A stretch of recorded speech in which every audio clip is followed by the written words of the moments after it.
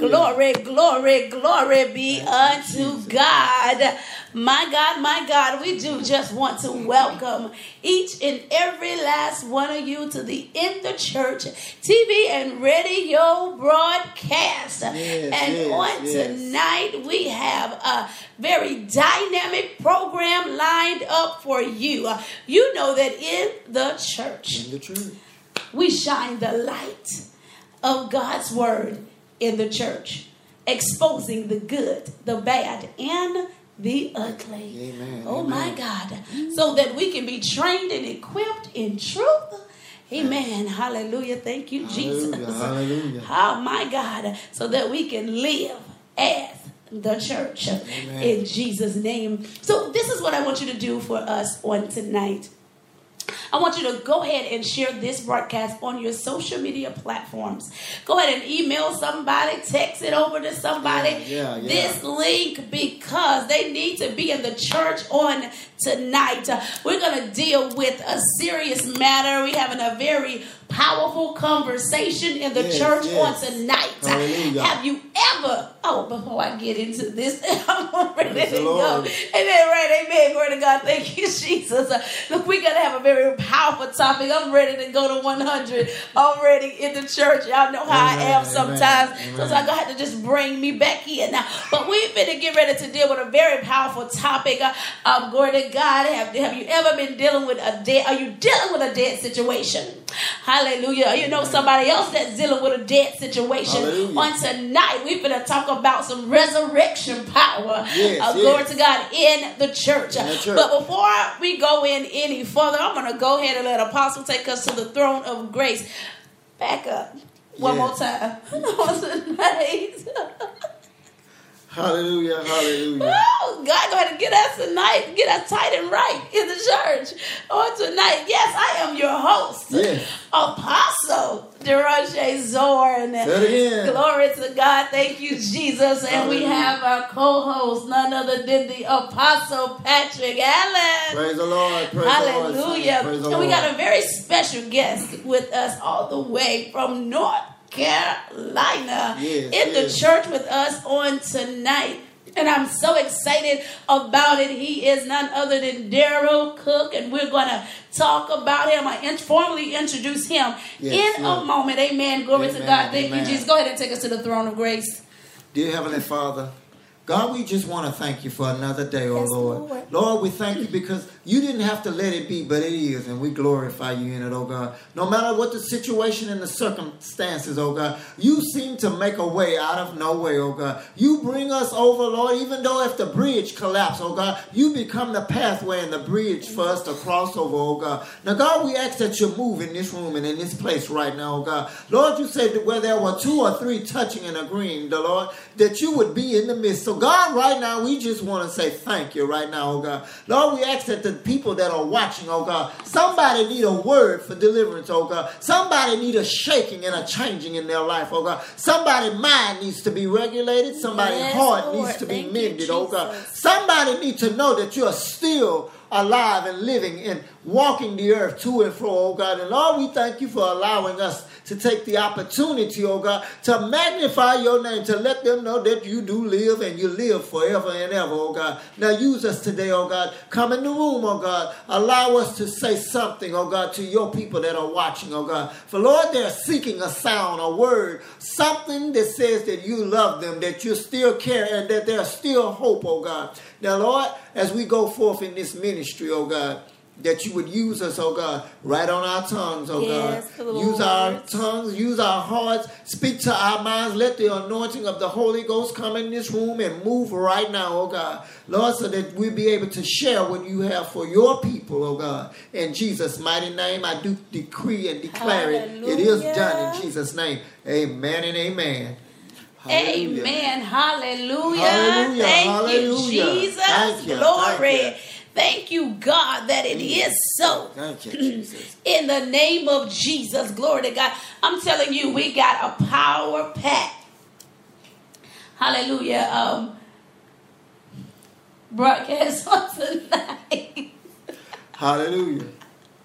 Glory to God. Thank you, Jesus. It's just going to be absolutely amazing and absolutely wonderful. And I'm telling you, we are dealing with, we're going to raise some dead situations. We're going to bring back to life some things that have died in your life. Do you know, I'm telling you, do you know anybody that's dealing with a dead situation? You want to get them on this broadcast on tonight. Glory to God. Do you feel like your marriage dead or your finances just dead? Do it feel like, amen, that you just don't feel like living any longer? Are you feeling in a place, amen, glory to God, thank you, Jesus, where it seems like you just ain't gonna make it? That you are at an end of your wits and you just don't know what to do. Do you feel like that the issue going on with your children, that it's just dead? Do you feel like your career is dead, or your business is dead, or your ministry is dead, or you're in a dead relationship with your parents, or amen, with your siblings? Have some things just died in your life? Oh, don't let me forget about those dreams. Yes. Those goals. Those visions. My God, my God. Hallelujah. Thank you, Jesus. Your purpose. Yes. Oh, my God. Yes. Tonight is your night.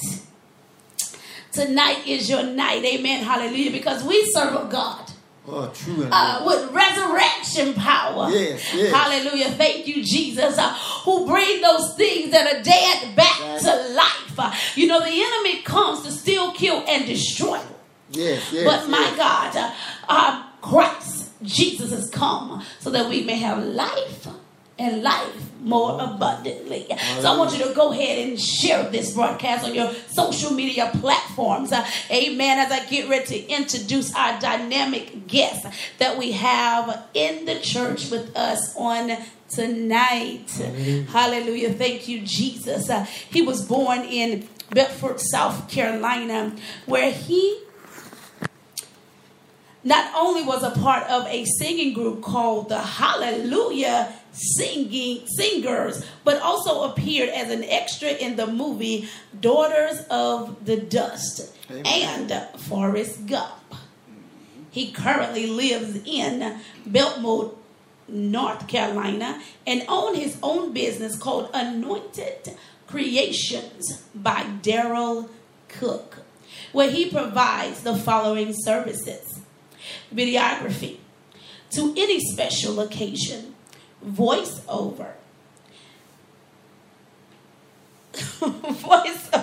productions of musical CDs and DVDs for any special occasion. We bless God for the anointing. Okay. Hallelujah. Thank you, Jesus. Use some of them skills. Right. He is an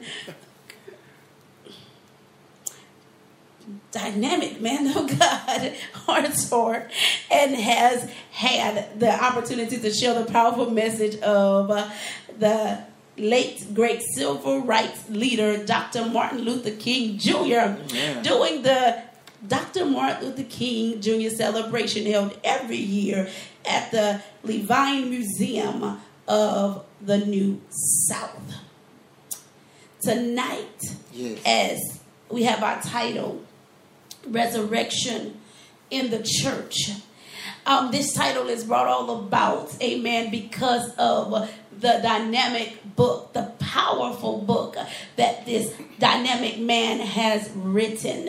It is his first book, and it is entitled Being Raised from a Dead Horizontal. He talks about his life journey from the darkness of his mother womb into a world of trials and tribulations that have helped him to grow from a boy and become the man that he is on today. Hallelujah. He realizes, understands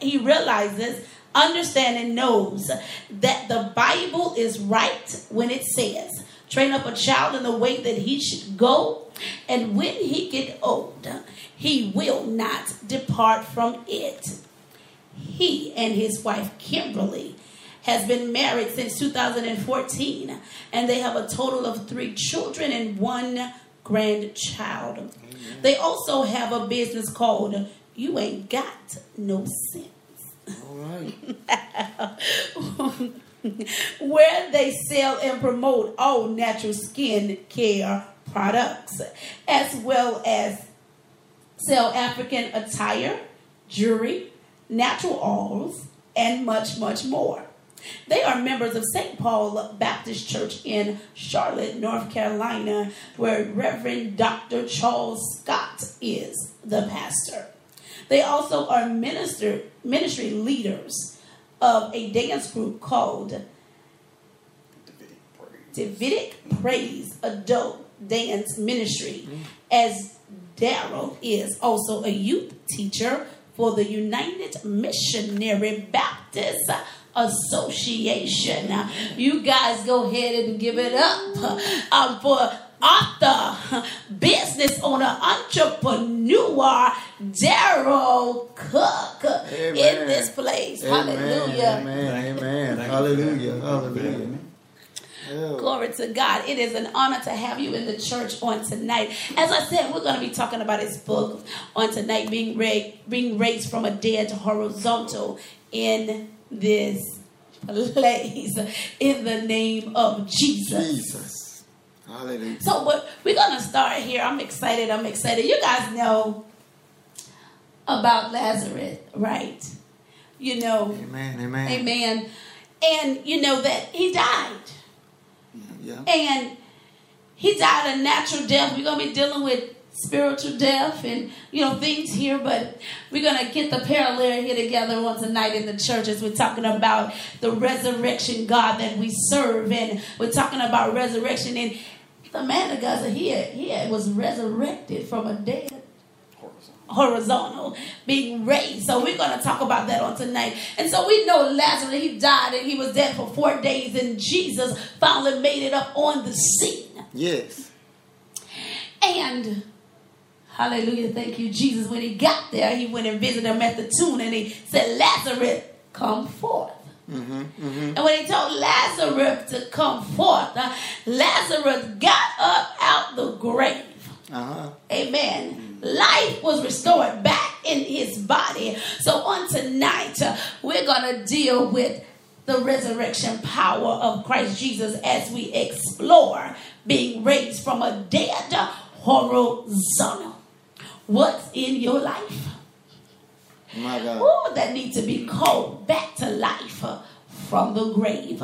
Glory to God. Thank you, Jesus. Apostle. Let's deal with. Well, so often when we look at our lives or we think about death, when some things go cold or dormant and die out, we as people have a tendency to just say, well, that's what it was, or I can't do that anymore, or it was just something I did then, not realizing that it may have been a purpose.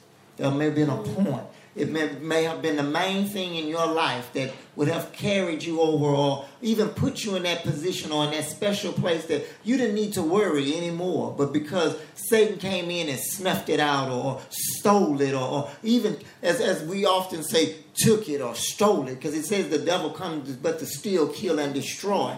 And when I think about death and I think about Lazarus, I think about all of us being Lazarus waiting on Jesus to show up at our grave.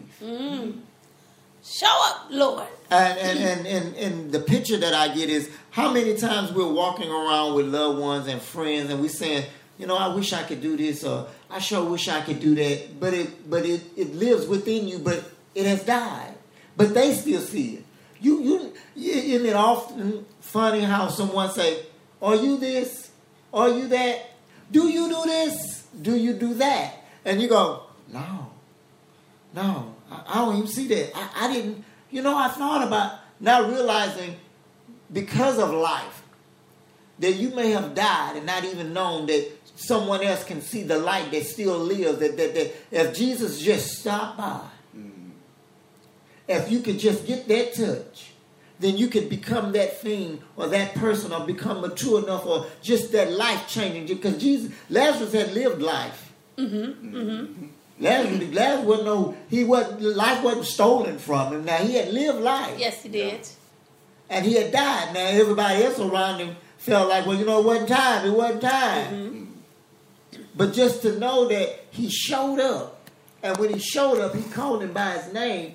And the grave clothes had to give up the life, had to give up the body, had to allow him to come back. How many times are we walking around and all it takes is that one word, that one song that God allows, or Christ allows, or that the Holy Ghost allows to pass by, and you go, and it shakes us. It changes us, because it's that one moment that life, because in a twinkling of an eye, we come, a twinkling of an eye, we go. So so when I think about that, think about what in our lives that if I wake it back up, what would really happen if I allow the Lord to come in and shake that thing or mold me? What really will happen? Or do we really want to be resurrected horizontally? Amen. Glory to God. Thank you, Jesus. Do you really want to be resurrected? You know what's coming across my mind right now? You know, so many times, men of God, we want to bring to life the things that need to be dead. Say it again. They don't hear you. They don't hear that. And a lot of things that need to be alive to die. Oh, my God. And so, with that, being said, and, I love this title. When I see it, I was like, man, Jesus. What brought forth this title, being raised from a dead horizontal? Being raised from a dead horizontal was actually birthed, if you will, from... You don't like that word? I like the word birth. I was incarcerated at the time, and I was going through some things spiritually, mentally. And during the time that I was in the county jail, let me back up. During my arrest, I attempted suicide. And what I wanted was the police officers to actually take me out because I didn't want to go to prison. So I pulled from its sleeve on the wall an 18-inch knife. Amen. And I put it to my throat. Correct. And I challenged police officers to shoot me because I wanted to die. Amen. Amen. I didn't want to go to prison. But somehow, some way, God saw fit to step into the situation. And when the police officers themselves sprayed pepper spray, my God. The pepper spray in turn affected all of us in the room to the point where they had to back out the room and then had to come back in the room to get me out the room. And when I got to the county facility, I was placed on suicidal watch. And my mother came to visit me. And she sent a word to me. Well, a word was sent to me from my grandmother who raised me. And she said, you tell him that you're not crazy and you're not fooled. And so, like you said, that was the thing that stirred something in me to say, you know what, hold up. She's right. I'm not crazy and I'm not fooled. And she said to me again, she said, so stop letting these white folks think you crazy. Amen. And hence came the birth of being raised from a dead horizontal. One word, that word. Oh, Jesus. Even as he was speaking, I just heard, you shall live and not die. Said, even in that moment, in that place, Jesus, where he wanted to commit suicide, was trying to get the police to do a homicide. Yeah. God said, you going to live and not die. And you going to see the salvation. You going to seek my salvation and declare the works of the Lord. Hallelujah. That's what's going forth right here, right now. Amen. Declaring the works of the Lord. Glory to God. Thank you, Jesus. I also believe that was for somebody out there who may be in a place where you have suicidal thoughts, who may be in a place where there's a standoff between the truth and a lie. Where the enemy wants to try to kill your dream, trying to kill your purpose, trying to cause you to make you lose your mind. That God is saying right here, right now, that you shall live and not die. and declare the works, oh, Shabbat Messiah, of the Lord in the name of Jesus. I want to talk about this thing called death, or this thing that we know the enemy comes to steal, kill, and destroy.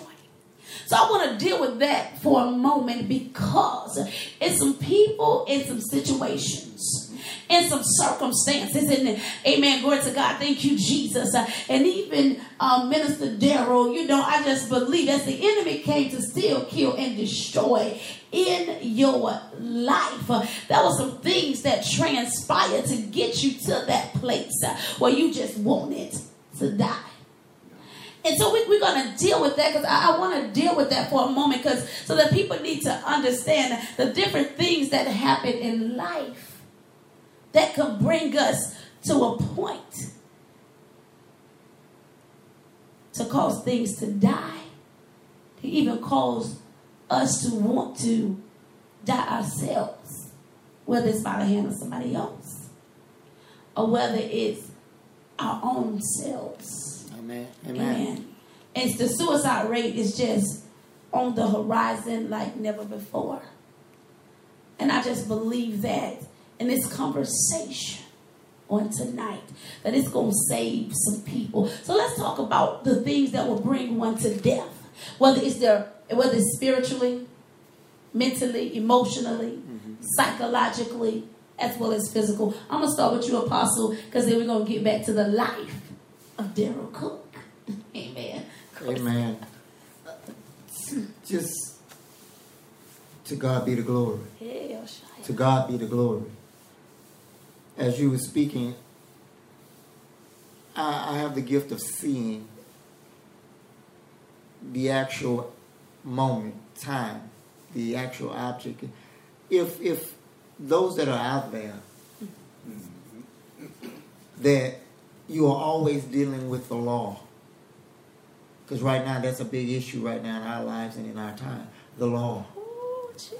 Whether it be right or whether it be wrong, whether you be right or it be wrong. But when you come in contact with the true law, the lawgiver, the law sustainer, and the one that changes law. Because he said, I didn't come to leave it, but I came to change it. Didn't come to take it away. But I made sure that everyone can live in their own time sufficiently. Everybody can get by. Don't take the old and put into new wineskin. And when I listen to the story, for those that really don't understand pepper spray, when you walk into a room and just to know that you have so many people on you at one time, it's easier to pull a gun than it is to pull a can of pepper spray. Because nowadays they're not gonna pull no pepper spray. Right, they pull a gun. They are not coming right, so they're not gonna leave the right results.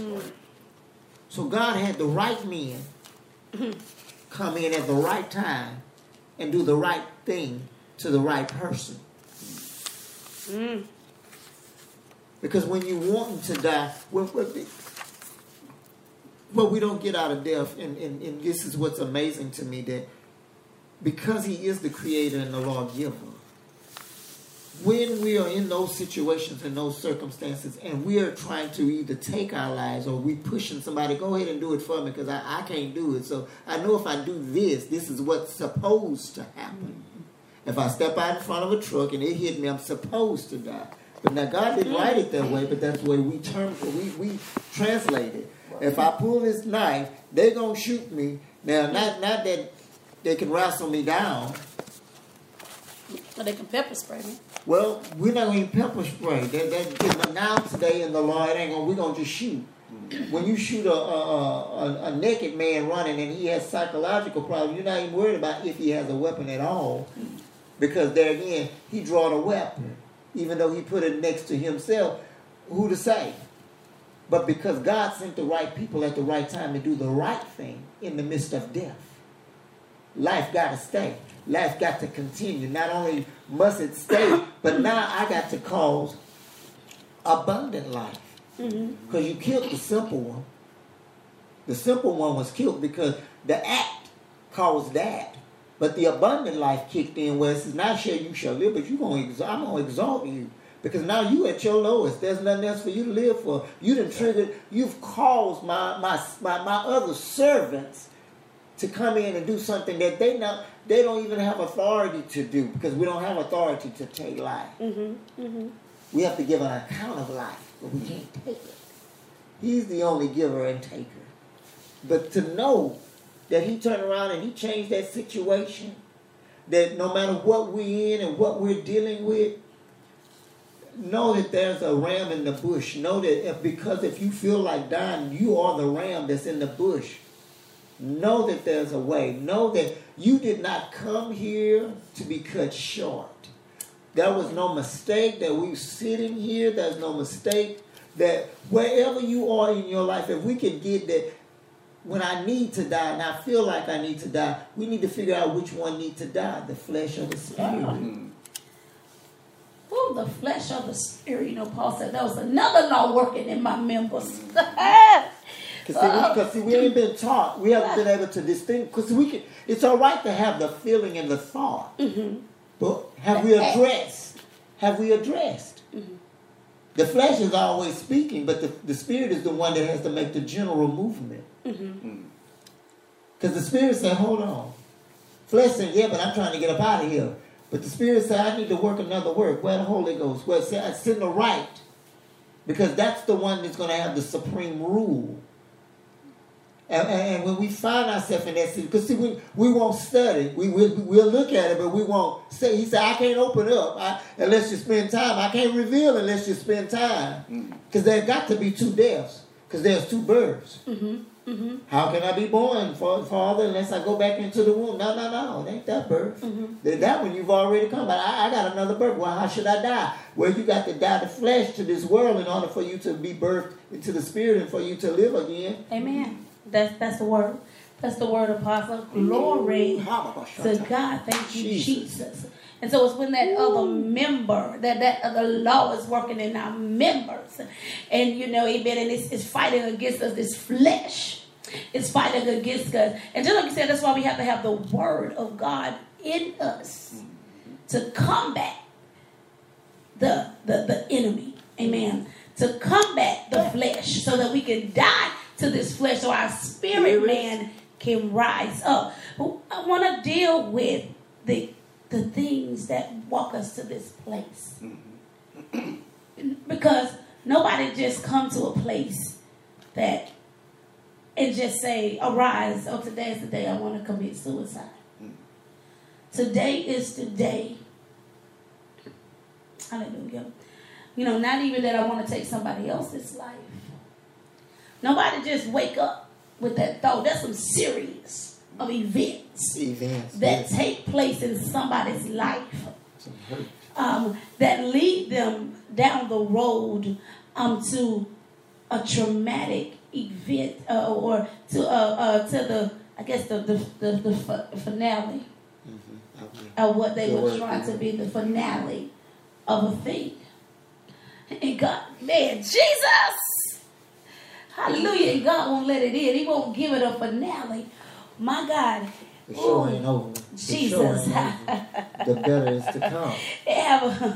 The better is to come. And yes, Jesus. And we can't see it. We can't see it. So, my God. So let's talk about this. Because I really want to dig in it because there's so many people dealing with so many issues. So let's start from the beginning. Let's start of your first chapter. In the beginning. I know we got a beginning of a thing. And so let's talk about some of those things that led you to the point that pushed you to the ledge. Well, I was born in 1973. My grandmother raised me from the age of 2 months old, due in part to my mother being considered by the system or society as being unfit. So from 2 months old onward, she raised me in the church, hence why I use the scripture, train up a child in the way he should go. Mm-hmm. And when he is old, he will not depart from it. Mm-hmm. Because that was a every Sunday thing. Every Sunday I would be in church. Every Sunday I would be in the front pew. While she was singing in the choir, you were going to sit in the front pew and you weren't going to move. So at 17, as a juvenile, I began getting into trouble with the law. It started small, stealing things here and there. Then I moved on to bigger things. I moved on to safe cracking. I moved on to burglary second. I moved on to grand larceny. Because growing up, I did not have what my friends had or my peers had. I didn't have the latest Jordans. I didn't have the latest name brand clothes, name brand shoes. My grandmother did what she could with what she had. I watched her clean houses to make a living. I watched her go into office buildings to clean office buildings for a living. But I didn't have what my friends had. I didn't know the price that their parents paid basically to give them what they had. My father wasn't there. And I speak about that in my book too. I even ask God a lot of times, why? Why would you give me the thought of having a father, but physically he wasn't there? So that was part of the reason too why I started acting out. Because, okay, if I act out, maybe he'll come up. Maybe he'll show up. Maybe he'll come save me out of my trouble.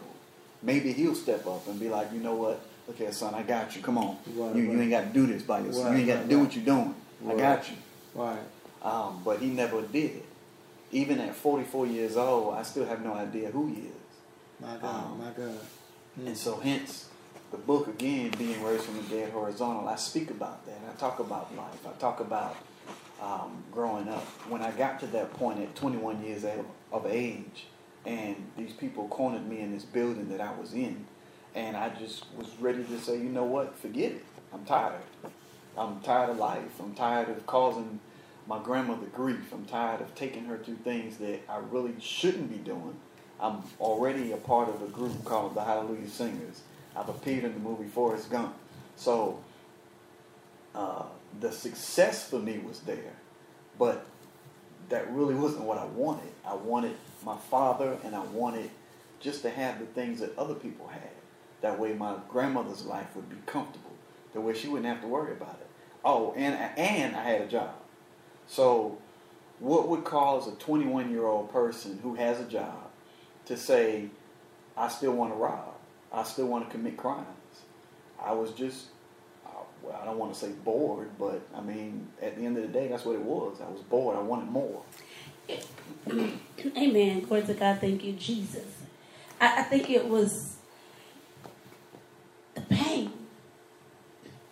You know, the pain, you know, even as, you know, just hearing you speak and, amen, glory to God, thank you, Jesus, and just hearing, okay, rejection being there and abandonment, you know, being there and, you know, poverty, you know, being there and, you know, wanting more. It's something about the King on the inside of you.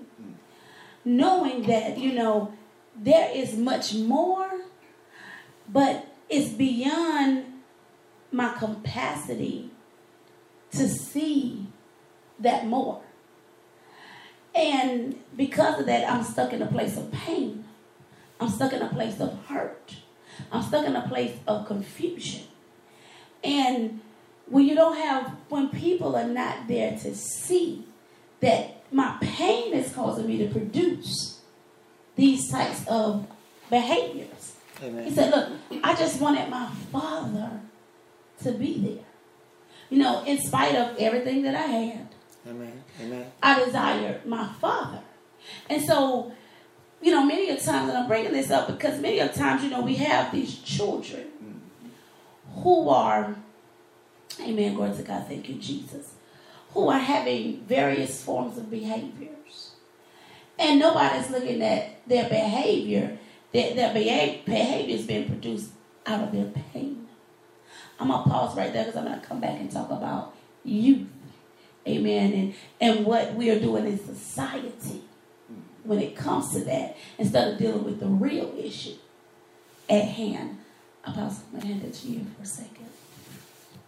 Listening and getting a clear of what I'm hearing or what was going on there again, my father was in and out because of my mother confusion that she kept up. So it was better to stay away than to put on the front and to deal with the fussing and the fighting. So it's better to stay away. Not looking at how is this affecting my child, or more or less even myself. Because we don't realize to be true believers, the way we handle one another should affect us. Up front, it should hit us before we even initiate, but definitely after the meeting, after, it should dwell on you even the more. Lord, did I do right? Did I say it right? Did I take them to the right place? Because if you love God, you want to know, Lord, did I get a good report? Because he said you're going to get a report. Because your works will show up, and it's going to be read back. And I needed to read out, you did okay. You did all right. You get my stamp of approval, So when I listen at you, I hear there again, emptiness. Lord, I'm empty. I'm going to church. I hear about you. They singing. I'm singing, but right now it's more amusing if I do something bad because I'm being glorified, and it's only for a limited time because it's like, okay, that's enough of that. I got to do something bigger than what I did that time in order for them to recognize me. And all I want to do is get patted on the back. All I want to do is say, man, you did a good job, or son, you did good, or daughter, you look pretty today, or girl, you becoming a fantastic young woman. But instead, you're doing all right, or it's okay, and not realizing when someone is pulling, when someone is looking and saying, hey, I need a little bit more here, or you didn't have to cook all that. If you just made me a peanut butter and jelly sandwich and sit down on the side of me, that was Thanksgiving. But instead, you gave me all that you could give me, but all I wanted was your time. So how often in our families and our communities, because it takes a village to raise a child, because you have to look at the entities that you went to. You said every Sunday on the pew, listen to Grandma sing. Okay, but how many of the men folk say, hey, let me grab that young man. Come here, boy. Let's go play basketball. Let's go sit down. Let's talk. What are you trying to become? Who are you trying to be? Even if I'm wrong, what you trying to prove? Because see, I didn't have a father, but I had certain men in the church that if I could just sit down, I had an image of, Lord, I don't know what they go through, but if I could live like them, if I could hold down and I thank God for that, even though I had my own challenges. But I thank God because I look at what are our children looking at today that's causing this death, because yet and still we're alive, but we're killing each other daily because we're not recognizing the death that is resting upon us. The hurt, the pain. Yes. The confusion. Show enough confusion. The abuse. Amen. Depression and oppression. Loneliness and bitterness. Anger. The wrath. But have we ever been taught real love? From generation to generation, have we really been handed down real love? Because the devil don't try no new tricks. He just keeps flipping. And then what he does is run the camera backwards on us. Shoulda, coulda, woulda. Shoulda, coulda, woulda. Well, your mama knew, but you shoulda, coulda, woulda. But instead of saying, but you can get out. You can break it. You can change it because it's in you. So you said something. You said something that was real good. You said that you had people that was in men that was in places that, if you sat down with them and they was, and they, took the time, to impart in your life. Amen. And it made a difference in your life.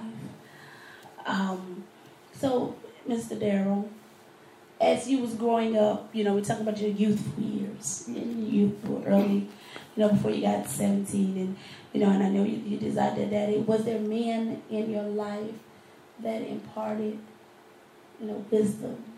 I uncle that I call my big brother. And he would, like you said, he would take me out every now and again when he wasn't at college. He would come home, take me to play basketball. In elementary school, junior high school, my first love was music.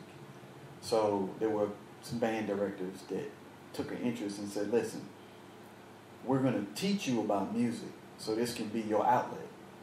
So when you go home, instead of you feeling like you just can't function, you can't make it, listen, hey, go a sheet of music, look over it, practice, play it, listen to the music. And I guess from that grew my love of music. So from elementary, junior high, high school, I was in the marching band. But still, even though that was what I wanted to love to do, I still wanted to be like you. Amen. Because you wearing the fine clothes when I'm wearing hand-me-downs. Amen. But again, like I said, my grandmother, she did what she could. She did the best she could. I don't knock her for what she did, how she did what she did, because what she did in me being who I am now, again, I go back to the scripture, train up a child in the way you should go. And that's what she did. Boy, look here, you're going to come here, you're going to learn how to cook, you're going to learn how to wash dishes, you're going to learn how to fold these clothes. We had to go outside to the clothesline. Amen. And get clothes off the clothesline. Hallelujah. Clothesline, what?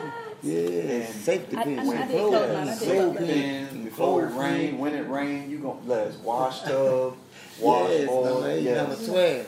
I was there. Oh my God. So I just want to jump in right here, because even with all of that and even with that, you know, the men were there, and you see other things that you desired, and you felt that, you know what, it would have made it would have been a whole lot better for me if I acquired or I had those things. Because I did read in the text, because you was bullied as well. I said the text, or in your book. Scripture. In your book. Scripture. Let the truth be known. Amen. This is text. This is the book of Darryl Cook. Amen. We read John, Luke, and Paul. Oh, amen. Jesus, amen. I read in your book. I mean, I know that you was bullied and everything. But you said something, or you said, look, even as you grew older, you had the job. You had things going for you. But you were still entertained by things that you should have not been doing. You were still, robbing and all those other things. And, I think it was still a part of that trying to fill that void. Who am I? I mean, I just believe, even if grandmama could have gave you all those things, it still wouldn't fill the void. It was just an outlet. The enemy was just allowing you to look at that outlet or look at that area to bring focus to, so that he could manipulate and deceive, you to be entangled with his deception, because he was trying to figure out, what can I fill the void? Because the clothes and this right here real good, because the clothes wouldn't have filled you. The shoes wouldn't have made you feel any better. Glory to God. The men, they did what they could, but that void, it was still something that was there. It's nothing like trying to find your identity. As men, especially young boys growing up, I can say for myself, when you're in an environment, when we're watching the other young men and other boys grow up, especially when they have more, or what we see as more. See, we don't know what's going on at their houses. We don't know how they're really obtaining it. We just know we see them with it. Yeah. And the thing of it is there again, we're empty, we're void, because we want what they have, because we've never been given clear love. We always have things and objects, but no one really, it's almost, you don't tell me, you don't show me. As growing up, we don't show our children, or a lot of us don't teach our children. You don't have this because you have this. You have this because you've been blessed with this. So when you look at someone else, you have to realize, instead of putting it in a context or in a format, baby, if you pray and you work hard, we'll get it. And you hear me say we, because a family that prays together stays together. Instead, you have the one or the two individuals working, trying to satisfy the children's wants, not the needs. So you miss their needs altogether by supplying all the wants. And what he was needing was love. What he was wanting was more love. They kept seeing the outer side. They kept giving him gifts. They kept giving him talents. But no one heard the real cry of, you just set me down and say you love on me, and taking him places, and they kept giving him things of talent, but not of what the love was covering and seeing. And you're absolutely right. It was love, because only love can fulfill that thing. But he was looking for love from a father, a father's love. Amen. And glory to God, thank you, Jesus. And ain't nothing like a father's love. Amen. Glory to God. My daddy wasn't there either. Amen. And it was more like your situation. It was better for him not to be there than to be there. Glory to God. Thank you, Jesus. And when I heard the story, I'm glad that they weren't there. Oh, I'm glad. Thank you, Jesus. Thank you, Jesus. But, I did get old enough to, older and begin to build a relationship with them. But, glory to God, and nothing like a father's love. And, when you come from that, when you're rejected by, especially your parents, when you're rejected by your parents, that begin to, that rejection is such a deep-rooted rejection that does cause you to act out in all kinds of ways. Whether it's promiscuous behaviors, and things of that nature, whether it's, self-hatred, whether it's it brings you to be insecure about who you are, have low self-esteem because you never feel that you are worthy. Well, just as you're saying, when the one that gave me life or carried me or produced me don't want me, then surely who else wants me? What's their favorite saying? I didn't ask to come here. Y'all did this. It wasn't my doing. So when the very ones that has been assigned to you rejects you, there's no telling what you're going to get from it or what you get out of it if you survive it. Right, and so you said something good, if you survive. And so the pain of that causes you to behave in several different ways. Addiction, stealing, joining gangs, and all those type of things. Because I'm trying to find something to fill that void, that void place. And I'm going to get to a father's love, because we're going to talk about that thing right there. Oh, the love of Father, Jesus. But right here, I want to plug right here, because I want to get back in this book. Because it make you do all that anger, because that anger is on the inside of you. Especially when you feel like you're not worthy, then, not having what everybody else had and being picked on by the kids, that brought more anger, that added more wound to the injury that you already had. It brought more frustration and discouragement, and nobody picked up on that. And that's going on with children in today's society right now. And so I want to talk about this place where you found yourself at the age of 6. Because of your pain, led you to. At 6 years old, I was in elementary school, and my elementary school counselor, because I was acting out in school, my grades were average. They put a stigma on me, if you will, and decided to send me to see a psychologist, who in turn had me run some tests, brought my grandmother in. My grandmother in turn had to bring my mother in, who also, and before, like you were saying earlier, let me back up too. My mother was there as my babysitter as I was growing up. However, my grandmother didn't tell me that was my mother. So when the psychological session started and my mother had to come, is when the story came out and my grandmother said, listen, I wanted her there so she could be a part of his life. Even though I'm raising him, she still needs to be there. So that's why she was babysitting him. No, he didn't know that was his mother this whole time. We had to deal with that. The three of us had to deal with that. More anger. More. And so, growing up, after my incarceration at 21, before my incarceration at 21 years of age, she and I and my younger brother had the opportunity to talk because he's 3 years younger than I am. And so when he was born, the same thing happened with him. He had to be given up for adoption, and my aunt took him, and my aunt raised him. Growing up, again, we didn't know we were brothers growing up, and we grew up right around the corner from each other, and we didn't know this. We always assumed we were cousins until years later is when we discovered, and my grandmother said, listen, that's your brother.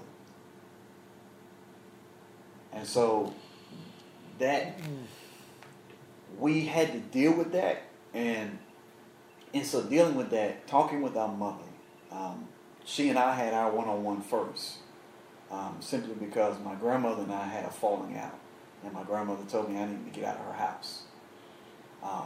And so I was on the street for a little while, and she came to me and she said, listen, you need to go talk to your mother. Unbeknown to me, she had already talked to her. And so when I got to her, and I got to her doorstep, she said, I already know why you're here. She said, I don't have a problem with you coming to stay with me. And so that's when we had our discussion, and I asked her, I said, well, what happened? What happened to cause you do all this? For my father not to be here? And she said, well, this is what happened. I lived with your aunt in Washington, D.C. Your father and I, we were together. She never said what happened, how it happened, if he was abusive, if he wasn't abusive. She just said she just left. And she came to Beaufort, South Carolina, where I was born. And we discussed as far as why I was given up for adoption. And she just said that at that time she wasn't ready to have a child. She wasn't ready to take care of a child. 3 years later, again, my brother was born, and the same thing happened. So again, I'm looking at her like, okay, wait a minute. You did it with me. I'm the oldest. Right. So what happened 3 years later that caused you to say, okay, I'm not ready for another child? And so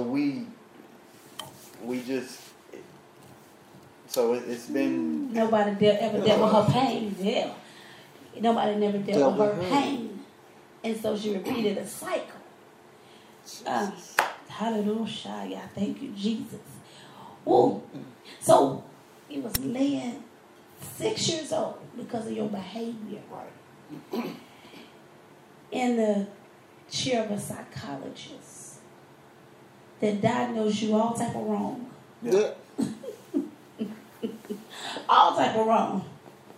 Because nobody wanted to deal with the pain. Nobody went deeper. Nobody looked at the psychological things that was going on. Yeah, I'll tell you, this book right here is so powerful. Amen. So powerful. Because he give his story as he talk about, the things he wanted. He just clearly look. I was doing all that. I just thought, I want your statement you made in the book. You said, I was doing this and I was doing that. And I was acting out, pretty much. You said, I was just acting out. Right. And just knowing my dad is going to show up and come and get me. That,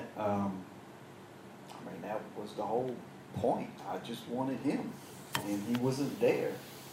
And even, again, when I talked to my mother, and, okay, well, why would you, why? And even in my book, and you and I have talked even prior to now, I continue to ask God over years, even while being incarcerated. I said, okay, God, why? Why would you give me the thought, just the thought of saying, you have a father, but he's not there?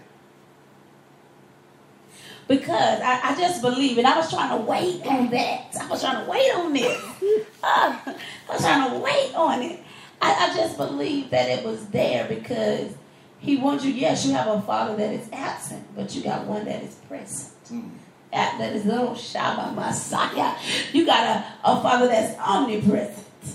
That's always with you. That never will Shabbat Messiah. Lord, y'all gonna make me preach. I'm trying to stay calm. But my God, that's just always there. That love. Because at the end of the day, you was talking about that love, and it was that love that you was looking for, that unconditional love in spite of. And we're going to we're going to even talk about that journey that got you there to that place. I'm trying, not to just pull us out into some places, but I'm telling you, hey, glory to God, thank you, Jesus, because I know it's going to help somebody. It's going to help somebody out there. That no, even though, yes, you may not have a father. You have a father that may be absent, but you got a father, a heavenly father, that is present all around you.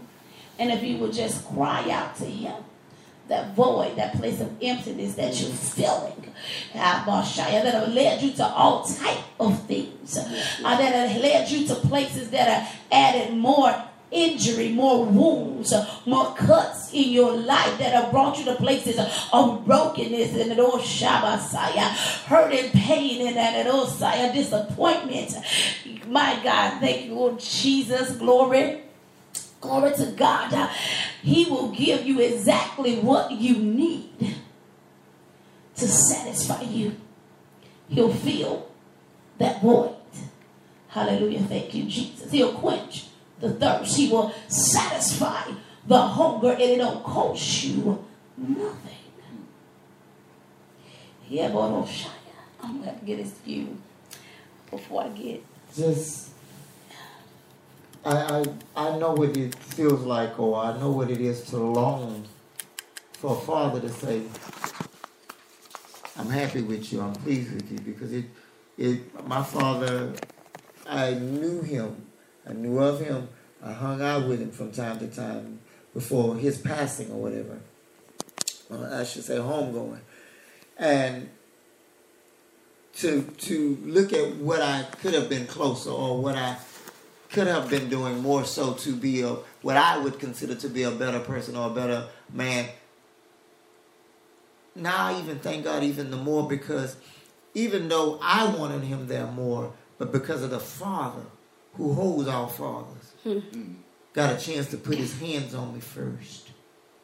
And had all the grandmothers and then the grandfathers and the men that came in and out the life that spoke a good word or sat down long enough, because even though they said things, there's nothing like Dad, right, my papa. Right.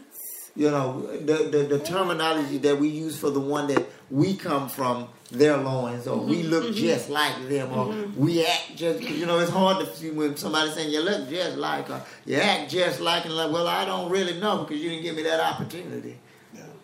Yeah. Or you took that from me, so, I really wouldn't know that now, would I? So there's people today, even now, that says, if I knew my dad, if I knew a lot of times, that's a positive and a negative. Because if daddy ain't saved, if daddy don't know Christ, then dad may not be the positiveness that we're looking for. And all the time what we're hungry for is the Father. Now realizing, because we're trying to touch the physical Father to get to the Father, as children, we're going by the next best thing. And that's the flesh until we are awakened. Then that's all we have. That, like you say, all the other boys are wearing this and they riding this, they daddy picking them up, or they going to father, son, or man, who you hung out with my uncles and them, and as we steady getting older, even though the women are positive or they're good influences, there's nothing like a voice that comes from Christ in a male form. It's something about when he constructed man and placed man here, and he says, you have dominion, and we were ordered to name, we were allowed to name and to do certain things, and he's given us certain. There's nothing like a male figure that has followed Christ, that has awakened and know that Christ runs my life. When he speaks into your life, and he speaks and he shares, and there's a whole nother movement that fleshly father could be wrong, but because I have a spiritual father sitting there in place, it's all right. It allows me to go a little bit further. It allows me to do a little bit more. And today, I think we're missing it. Everybody want to fill the void, but until we find the Father, right, and then let Him shine through us, we can't even be better men. Because to be a better man is to understand who your Creator is and why you were created, and my link or my connection to my fellow brethren, to my fellow sister, and to know or to be able to see one another's pain, to say, "Come on, son, I got you. I know you're looking for daddy. Well, I know he can't be here because he's here on the planet, but I know he can't be here right now. Let me tell you what the Father of all fathers has told me and showed you, and showed me and showed you, so that we can still, so when you do meet him or you do come in place with him, it can be well. It won't be as shocking because we're going through the hurt, we're going through the pain, that no one but that person. And it's sad to say, because what's so funny that it reminds me of us being in the same shape that Jesus was in when he went to his Father, or when we're communicating with him. Jesus said, if you just acknowledge me, I don't care what you did. I don't care how you done it. And we're saying to our Father, Lord, I'm at my wit's end. I'm dead. There's no more life. Even the one that had me don't even show up and don't even talk. So what? I don't want me. I can't get me what I want. I can't even go get what they got, and I don't even know how they got it, but I know I want it because that's what I'm thinking gonna make me feel good. And then if I get it, well, it's a moment.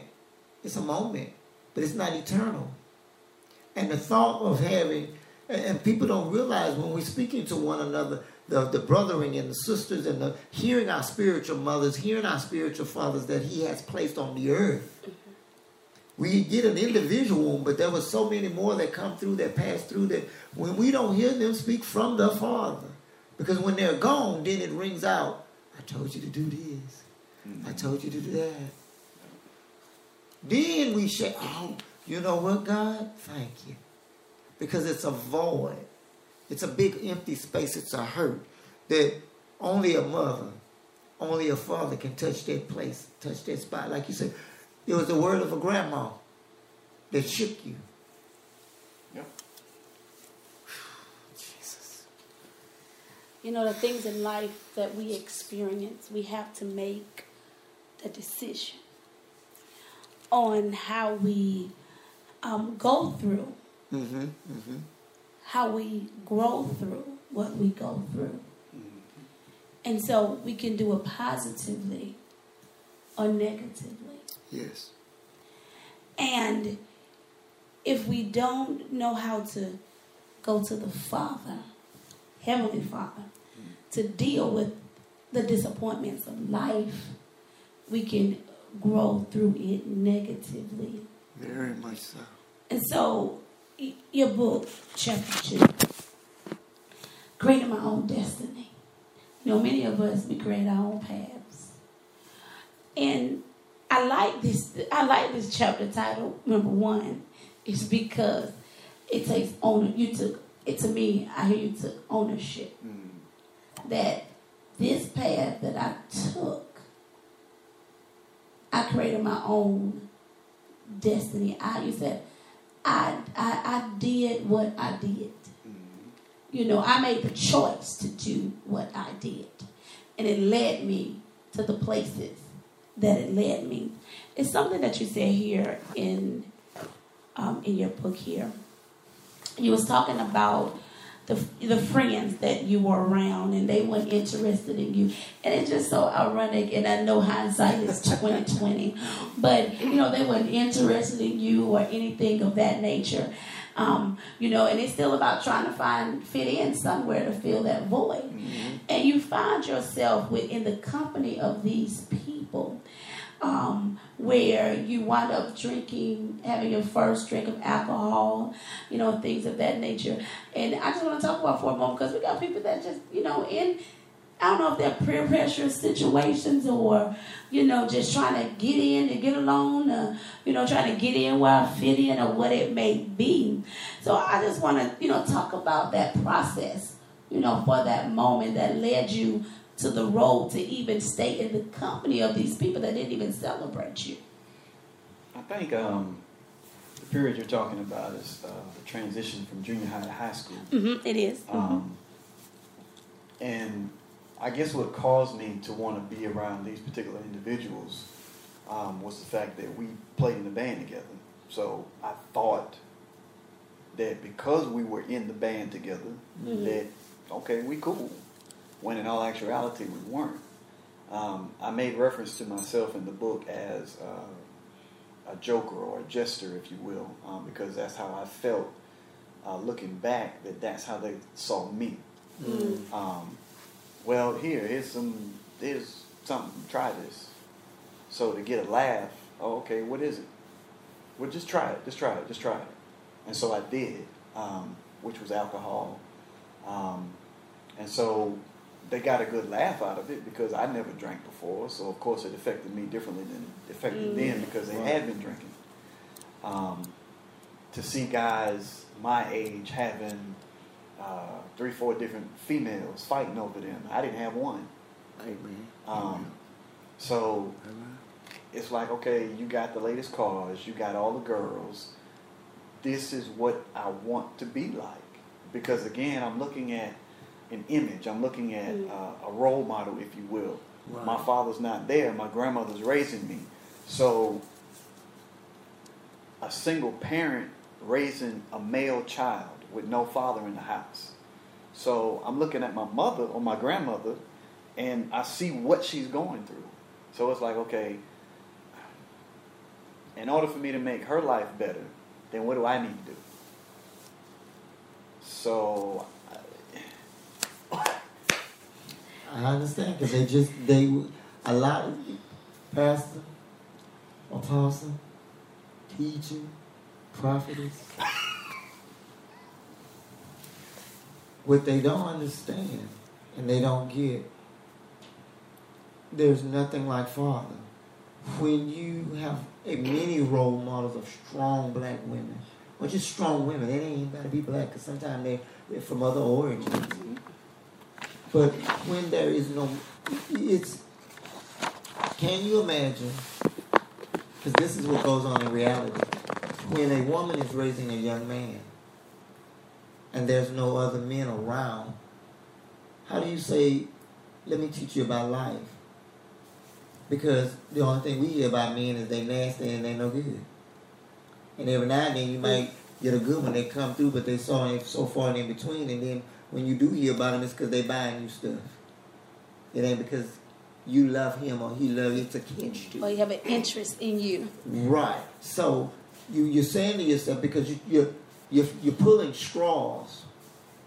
You know, you're pulling up a handful of grass, and there's really nothing but dry roots there, because the only thing left is your fellow peers who look like you, so to say. But they got more because they got two parents or they got a support system. And you don't have that.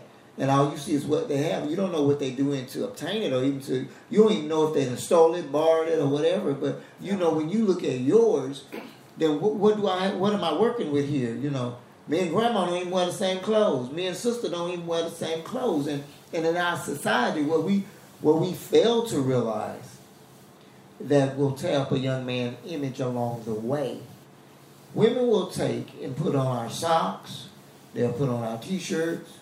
All our undergarment is okay for women, but we cannot do that with you all's garments. We can't. If we cold and extra cold, we can't put on a pair of stockings, extra pair of stockings. You know, no, it's not heard of it. But you all are allowed. Everything we have is unisex. Everything you all own is personal. So even in our identities, we have a hard time You can wear a woman's shirt, turn around and wear a man's shirt, and won't get criticized. If we walk into a room and our shirt ain't going the right way, now these are peers. No one is going to be smart enough out of the men folk. Son, let me come here. Let me take you to the room and let's go shopping. Because we great, we clean now. We ain't dirty. We just trying to look good and fit in. Because we don't know. Because it's trial and error. It's test and trial. And we're becoming men. We're not there. And we're trying to search and we're trying to find, because no one is standing behind us in a male figure saying, hey, come here, boy. Because all we see is grandma. Get in here. This is what I expect. This is what you need. Well, how can you tell me to be a man when I never see one? Amen. But then I heard male instinct. And I'm going to tell you why I heard male instinct. Because as I was hearing you speaking, I heard that, when God when God created Adam in the garden. And, in God, he created the garden, and then he made man, and he put man in it. Amen. And as he put man in the garden, he gave man a job to do. Amen. And even when he gave him a wife to provide for. And that's why I said male instinct, because I heard the voice there saying, I seen a situation. My grandmother is doing all she can to take care of me, but we're still in a place of limitation. And it was as if the man on the inside of you rose up to come up with a solution on how we can make this better. Amen. Amen. How we can make it better. I mean, your solutions, you may not have the right solutions. Right. But the plan in your heart, the thought in your heart, started to stir up. Yeah, was sufficient. Because that was the man on the inside of you. Now, had there been a man there, glory to God, thank you, Jesus, to help to nurture you in the right thoughts or the right pathways to take, to be a provisionary as a man, then the pathway probably would have been a little bit more different. Much easier. Because I just, Shia, he was talking, I was like, that's just man instinct. That was just what man designed to do. And he said, something ain't right about this picture. And that's if we don't die. That's if we don't die. That's if we still whole and don't conform. Because remember, little boys always are active. We all don't quit, don't. And if you break it before it's your word says cultivated, before it matures, if you break that, then you've broken the person. And then what am I left with? Now I'm further down the way to be resurrected. I got more that's got to come back, that's got to be rebuilt, reshaped. Some more got to die. Now I got to reach back and go way. In this book. So that male instinct came up. What you got is what men are designed by design to do. It just came, it rose up and you begin to use it in your form. And so this next title, you talked about the birth of the phantom burglar. I know, right? And this book is so powerful. He talked about envy. We talked about in the last chapter he talked about envy. Yeah. In this chapter, he even talked about greed. He dealing with some stuff in here. Walking through life. He dealing with some stuff in here. But he talked about the birth of a phantom burglar.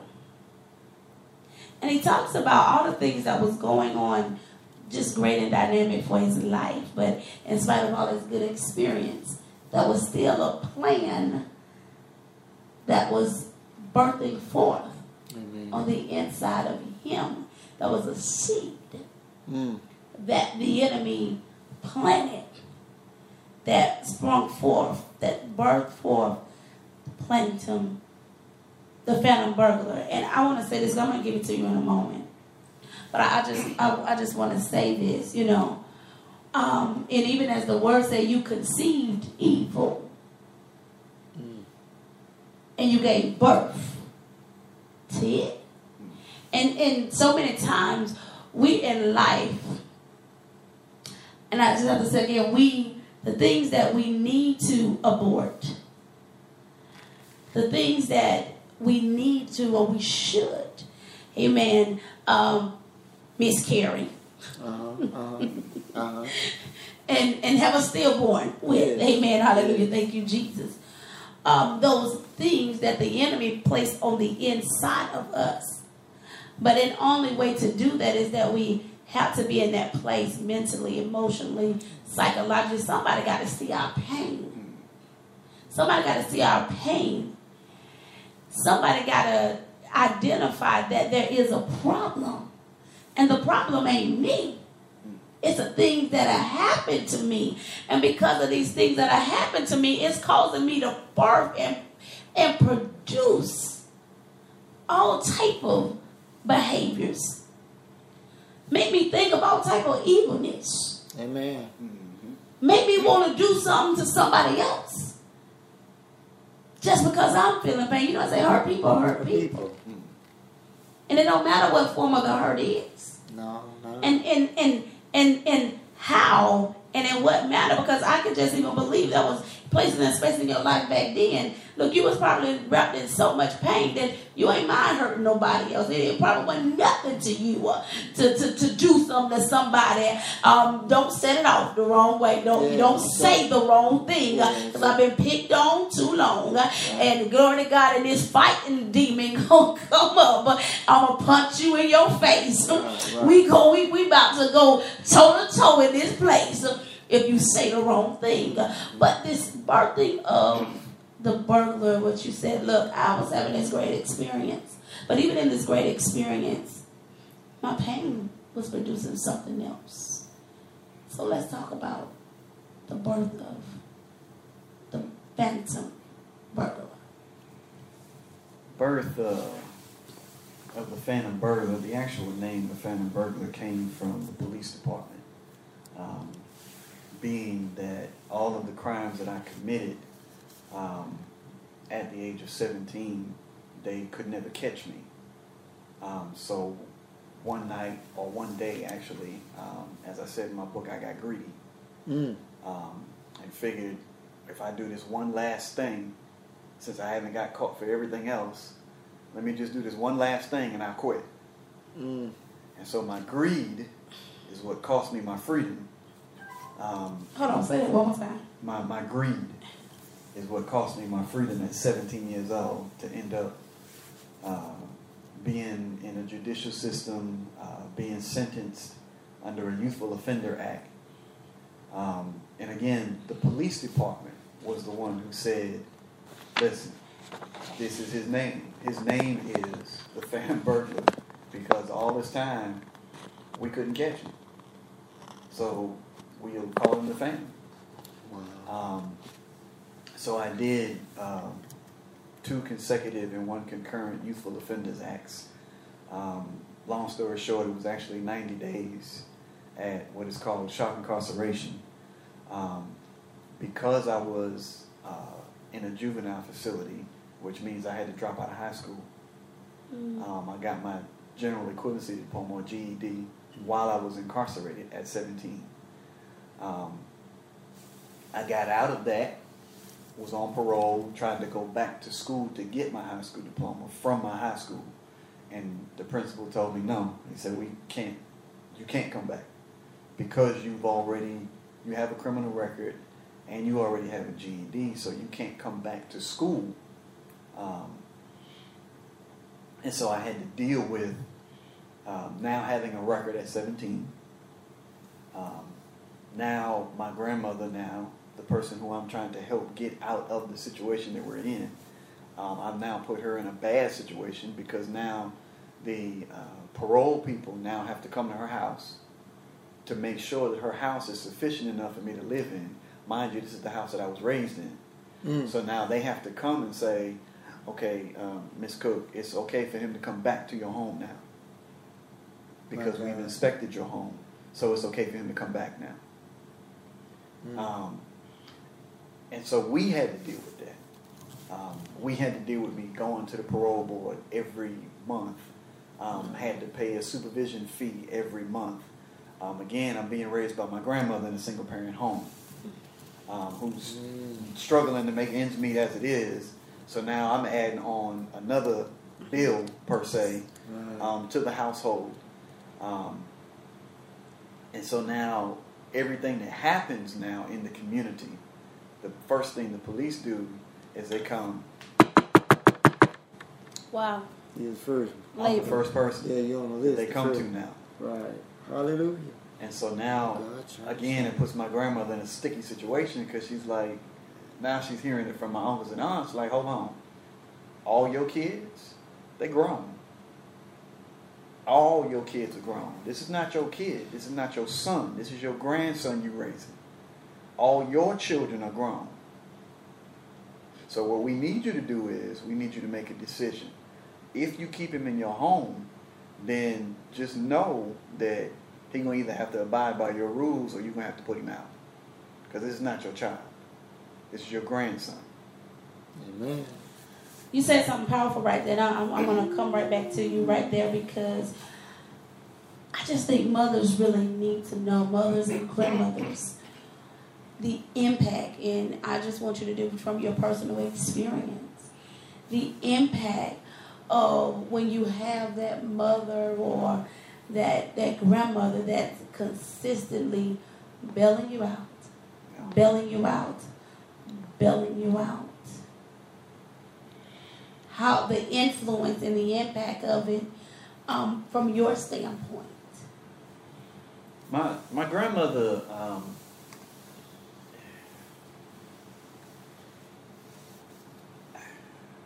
I guess from her perspective, she did everything she could to raise me as a male child. And yeah, it was for her getting tiresome of having to bail me out. And like I said, made mention of, she now has her children in her ear now. Mm-hmm. Mm-hmm. To say, listen, this is not your child. This is your grandson. So, listen, being this is your grandson, you don't owe him nothing. Not at all. So, send him back to his mama. So that his mama can deal with that. So you can live your life. And so I had to deal with that. And it wasn't all of my relatives that said it, but it was some of them who did. Two of my uncles, one of which I mentioned earlier, that acted as my big brother, and another uncle, if something were to happen, they would come to me and be like, okay, what's happening? What's going on? Okay, mama called and said you did X, Y, Z. What's up? Talk to me. Keep it real. What's up? I don't want to hear her story. I want to hear what you got to say. Oh, okay. So we're not gonna do that again, right? We're not gonna go through that again, right? Okay, that's all I want to know. We're not gonna go through that again. Because if we go through that again, then yeah, I'm gonna have to come deal with you. And I think the next chapter after that was the truth revealed, which was what I mentioned before about my mother and I, and my brother and I, talking with her about our past, about the things that took place, why it took place, why she didn't learn from me, and why that was passed on to my brother, who was 3 years younger than me, and he went through the same thing of having to be raised by another family member. And once again, she said that, again, she just wasn't ready to raise us. She didn't know, I guess, how to be a parent.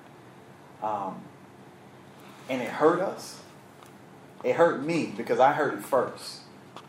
And so after she and I talked is when I encouraged her. I said, listen, I want my brother here so he can hear it from you. No, I'm not going to tell him. Amen. You going to tell him why this took place. I know you telling me I got to watch out for him now that I know it's my brother. Of course I'm going to do what I can to watch out for my brother because I'm going to make sure he don't follow in my footsteps. But at the same time, he needs to hear it from you. Why did you do what you did to cause us to be in the situations that we're in? Mm-hmm. And where were you at during these times? And even going forward, again, 21 years old, I got incarcerated June 27, 1995. I was staying with my mother when I got incarcerated. I was convicted of 3 counts safecracking, 3 counts second-degree burglary, 2 counts malicious injury to real property, possession of burglary tools, and grand larceny. I could have been sentenced to 155 years in prison. I could have been sentenced to that.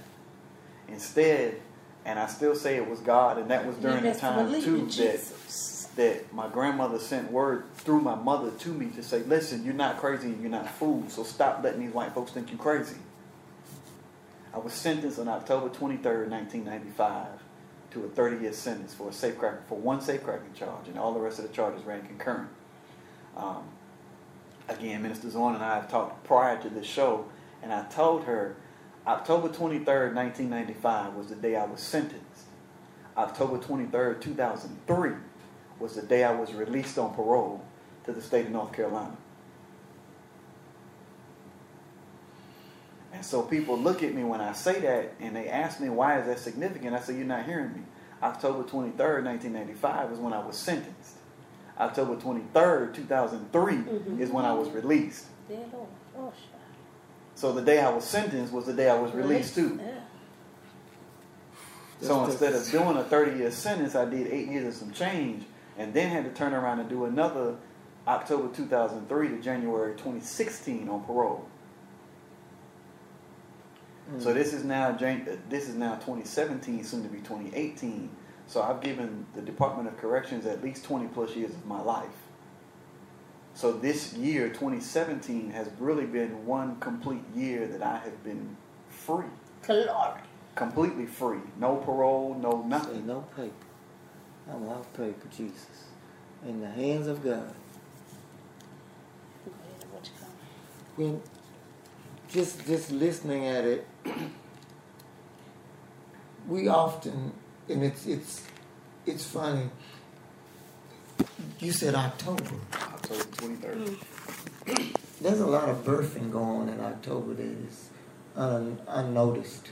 Even though we Halloween and we know it's a big day for Satan and what he does, but there was, including in the church, was born in October. Yes, it was. October 30th. And so when I hear that, the day of death and the day of resurrection, to say, I'm not done. That's what I hear. I'm not done. Satan gave it his best shot. He played with his best tool that he had, was his mind. But somehow or another, you kept it together long enough to receive one word that turned the whole light on. And I can relate. I'll be 50 in April of the year coming. My sister be 32. 9 years of her life, she never saw me. My mother never told her that I was her brother because I was the oldest child. I wasn't at home. I didn't call home. I didn't come around home. And when I did see my sister for 9 years of her life, we would meet at my grandmother's house. Mm-hmm. So she assumed that I was her cousin. Yeah. And she asked my grandmother one day, how is Pat related to me? And my grandmother looked at her real strangely. What do you mean? Now, there were 3 other children at the house with my baby sister. And she said, well, every time I see Pat, he's over here or he's out working and, because he don't come by the house or I don't never hear Mom talking to him on the phone. How's Cousin Pat? She says, that's your oldest brother. Mm. That's your mother's first child. Just like your mother was your sitter. My mother was more or less like a cousin to me. Mm. That whenever she wanted to, she tended to me. And whenever she didn't, she set me on the shelf. And so I can relate to looking and longing, but thank God we're dealing with what we have. doing all kind of things and thanking God that he's keeping us throughout all this madness. Yeah. It says we steady throwing more dirt on the grave, waiting to be resurrected. Because all it's going to take is one word. All it's going to take is one hug. All it's going to take is just, it's not a lie. We're not asking for a lie. We're not looking for a lie. But thank God he sent what we needed when we needed to say enough is enough. Rise up. Shake yourself. Because the gifts ain't never died. He added to them. We didn't go. We chose to go without when we went without. Right. Anybody that can pick a safe, anybody that can rob somebody and walk out and walk around, believe me, that's one of the greatest talents. When you can go into the devil's territory and take back what they've taken and then exploit it and do what you want with it, and they don't know whether you came or whether you went, or you coming back, or did you get enough, or you frequently visiting, or you watching. That's a powerful thing. So when I think about when I think about the scripture, the devil come to steal, kill, and destroy, folks don't really realize when you have the gift and the talents to do that to one another. We don't see how we do that to one another. You have the gift to kill, steal, and destroy. You can cause me to rise up and cause me to have a better life. You can cultivate me and make me better. You can give me birth and not cause a miscarriage or stillbirth. You can bring forth, you can allow my vision to run free, or you can let me lay dormant. You can put more dirt on me. You can talk about me. You can make me feel little and then in the dark places of my mind, in the dark places I create as they said, my mind becomes the devil workshop instead of the Lord's praise field. And in return, all that God still keeps his hands on us, saying, but this one is mine.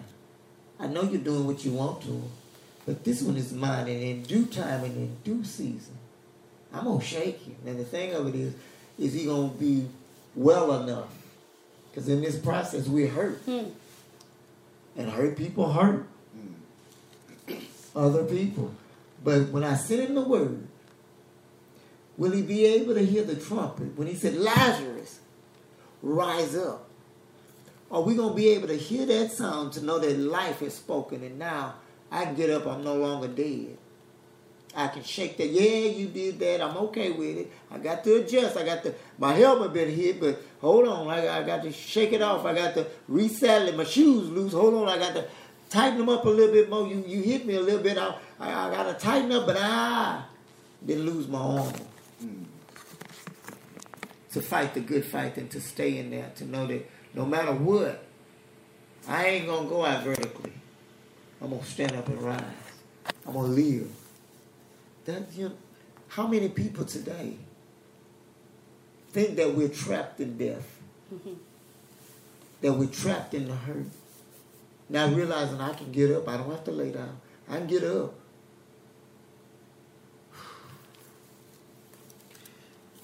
Jesus.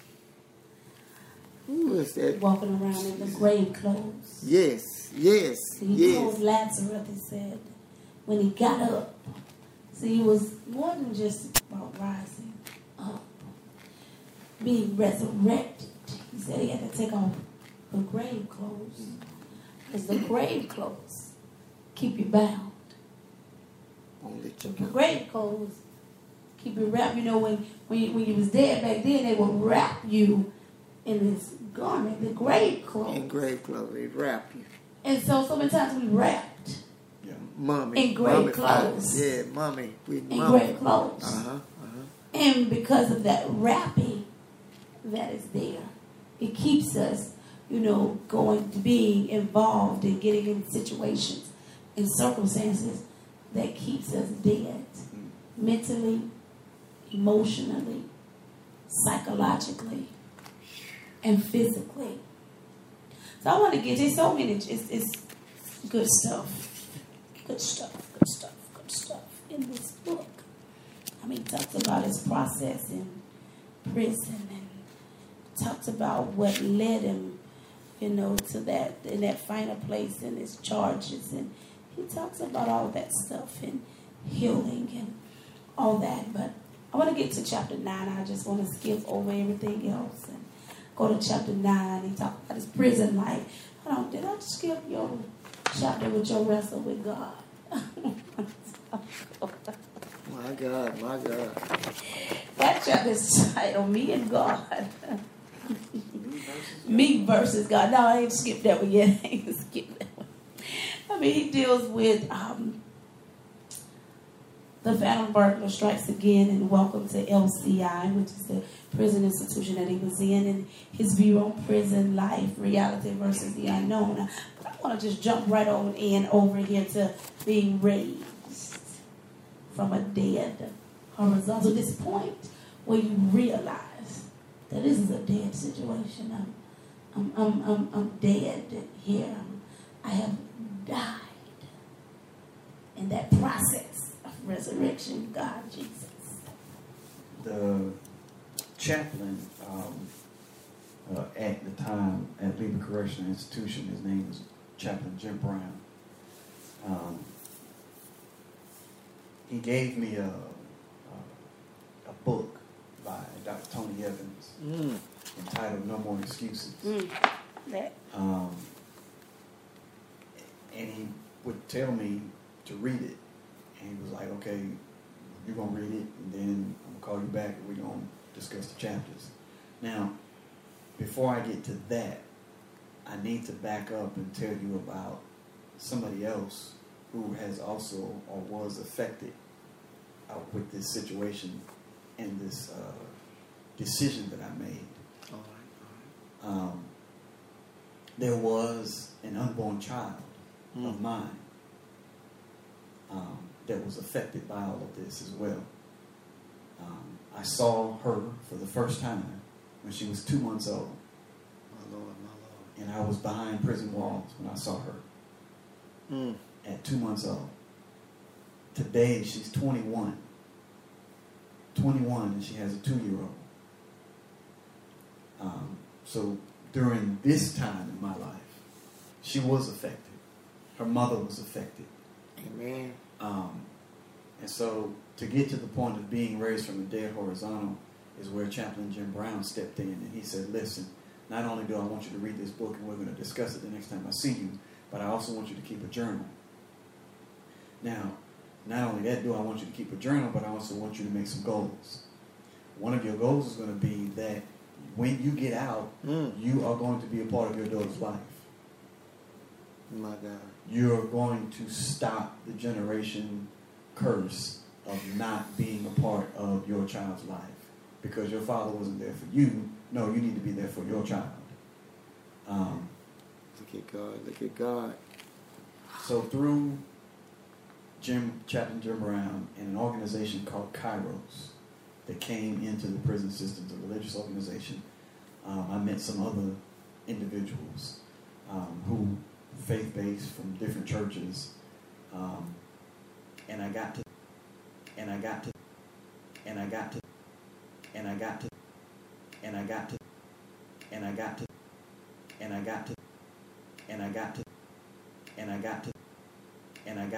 because we had this wrestling thing. Jacob even said, I wrestled with God. Yes, he did. Yes, he did. You know, I was like the young man who said, listen, I'm under this juniper tree. Let me die.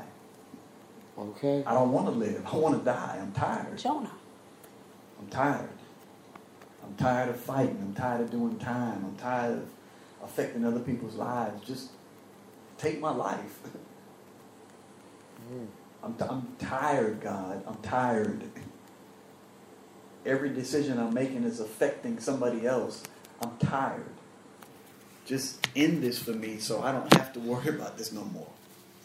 My grandmother's health is deteriorating. I'm tired. She already said, listen, you in prison, I'm not coming to see you. I'm tired. So where's my support system now? She was my support system. She's not coming. So now what?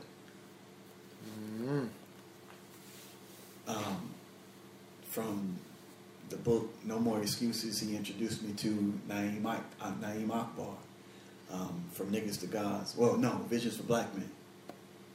And I even said in there that I was that whining, crying little leech. I'm tired. Okay, God, what do you want me to do? Right. I'm tired. I'm tired now. Okay, I'm at my lowest. I'm tired.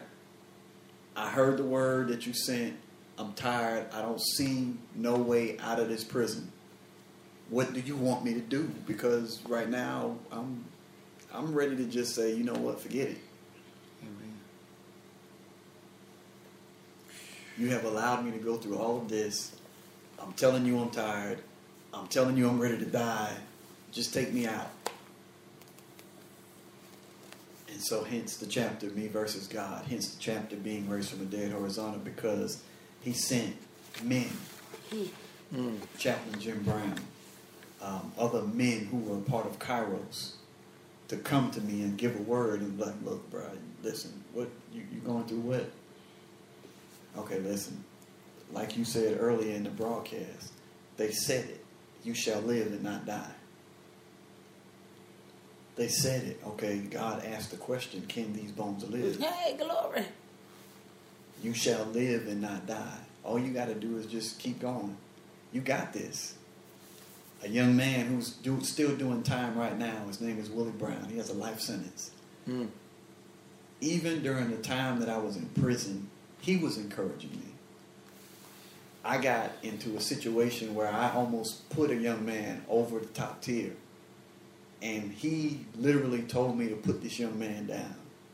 He said, because if you kill that young man, you ain't never getting out of prison. So in prison, there were young men.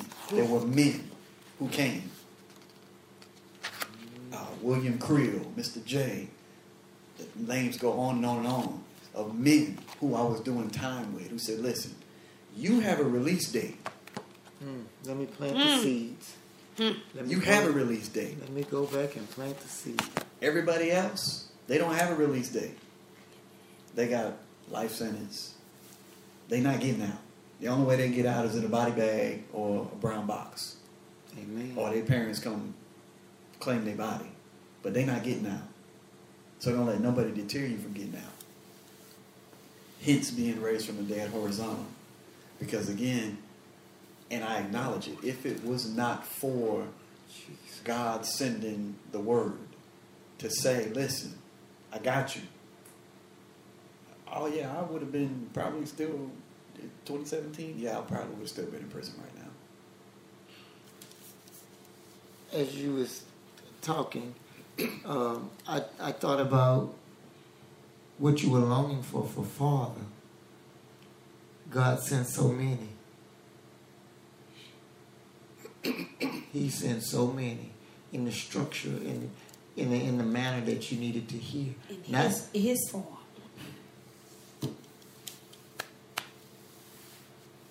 And then they told you their stories that you could relate to say, okay, here's my connection. But now I can ask, or I can say, what did you do? How did you handle it? Or I could see their outlet well enough now that, well, I couldn't even talk to another one. I got a view now. I got a vision now. Before there was no, I just wanted to get up out of here, or I just wanted to die, or I wanted to have what somebody else had. But now you've allowed me to create my own vision, and you have pushed me into my destiny. You've caused that light to no longer be a flicker, or just, you've caused something was dead to breathe again, to want again, and then to see the baby. And it's interesting because he allowed a woman to be your main protector, caused a woman to trigger the flame to make you think again, but he caused the men to give you the backup and the wisdom that you needed so that your daughter, who needs a provider, to say, okay, even though my dad didn't get it, he got it along the way enough to give to me so that I could be a stronger woman. But look where he had to take you to give it to you. God is always on time. Always a provider, as they say. But because we've never been taught true love to recognize it. Okay, but I want this, I want that, I need this. Okay. And because of the adversary coming in to steal and kill and destroy. Okay? I'm going to put him in the next to the worst place in the world. When I make you be still, you can't do nothing but hear me. And when I speak, you got to hear me. Because ain't nowhere for you to run not to. Yeah. And even in there, life was still presented. Because you had the opportunity to take someone else's life like you offered yours up to be killed. Someone else was still on that same journey. Only you got to be the person that was going to do the killing. And even in the midst of that, he's touch not. Leave it alone. Shut it down. That life is still connected to yours. One, you pull a knife. This one, you was holding someone else's. Still to have a sentence. Still to have a destiny stripped from you. And he still turned around and gave you more. Well, who was it? Was it David? Went to prison and did nothing wrong. And ended up being so well known. Got a chance to rule the whole kingdom. Jesus. Look at you now. I don't know if you guys heard. And I pray that those that are out there watching, that you heard the release. That you heard the sound of freedom. Because I heard the sound of freedom. He opened his mouth and he said that he told me, you got to release that. Somebody need to get that. You got to release that. This thing ain't unto death. You are Shabasaya. You ain't on death row. Shoulda, coulda, but ain't. You gotta release things. Yep. And God want his people to hear. Mm-hmm. Through that, you gotta release that. This thing ain't into death. You gonna break. Breakthrough. You gonna break. Hallelujah. Thank you, Jesus. Through this situation, through this circumstance, you gonna break away from that mountain that's been holding you down, that's been killing your dreams, that's been killing your vision, that's been sucking the life out of you. This thing ain't unto death. No. I don't care what your mama been through. I don't care the things that happen in your family lineage, because you are a child of the Most High God, the one and true only God, my God, who is the resurrector of life, where nothing is impossible for him to do. Oh baby, you got a release date. Yeah, and I just believe that on today, because so much power has went over the airways. Through the testimony, this, woo, if you only knew.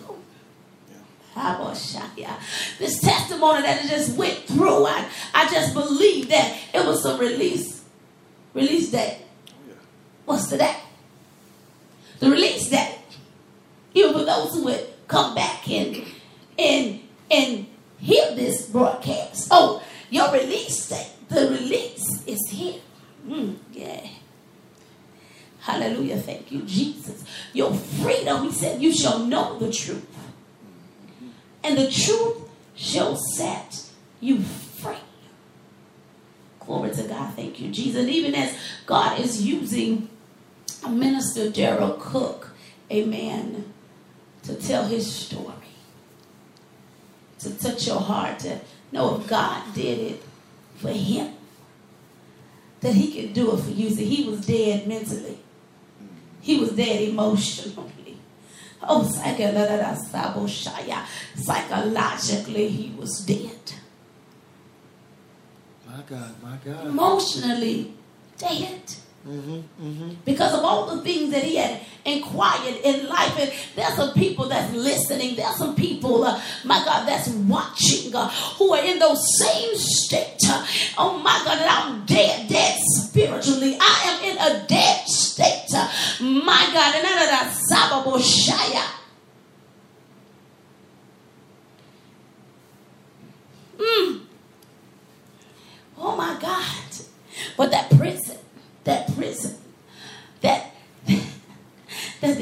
has barricaded you in to make you feel, oh Shabasaya, oh my God, to kill you, hallelujah, thank you, Jesus, mentally, emotionally, psychologically, the prison that he has placed you in, to kill your dreams and your vision, your purpose, your destiny.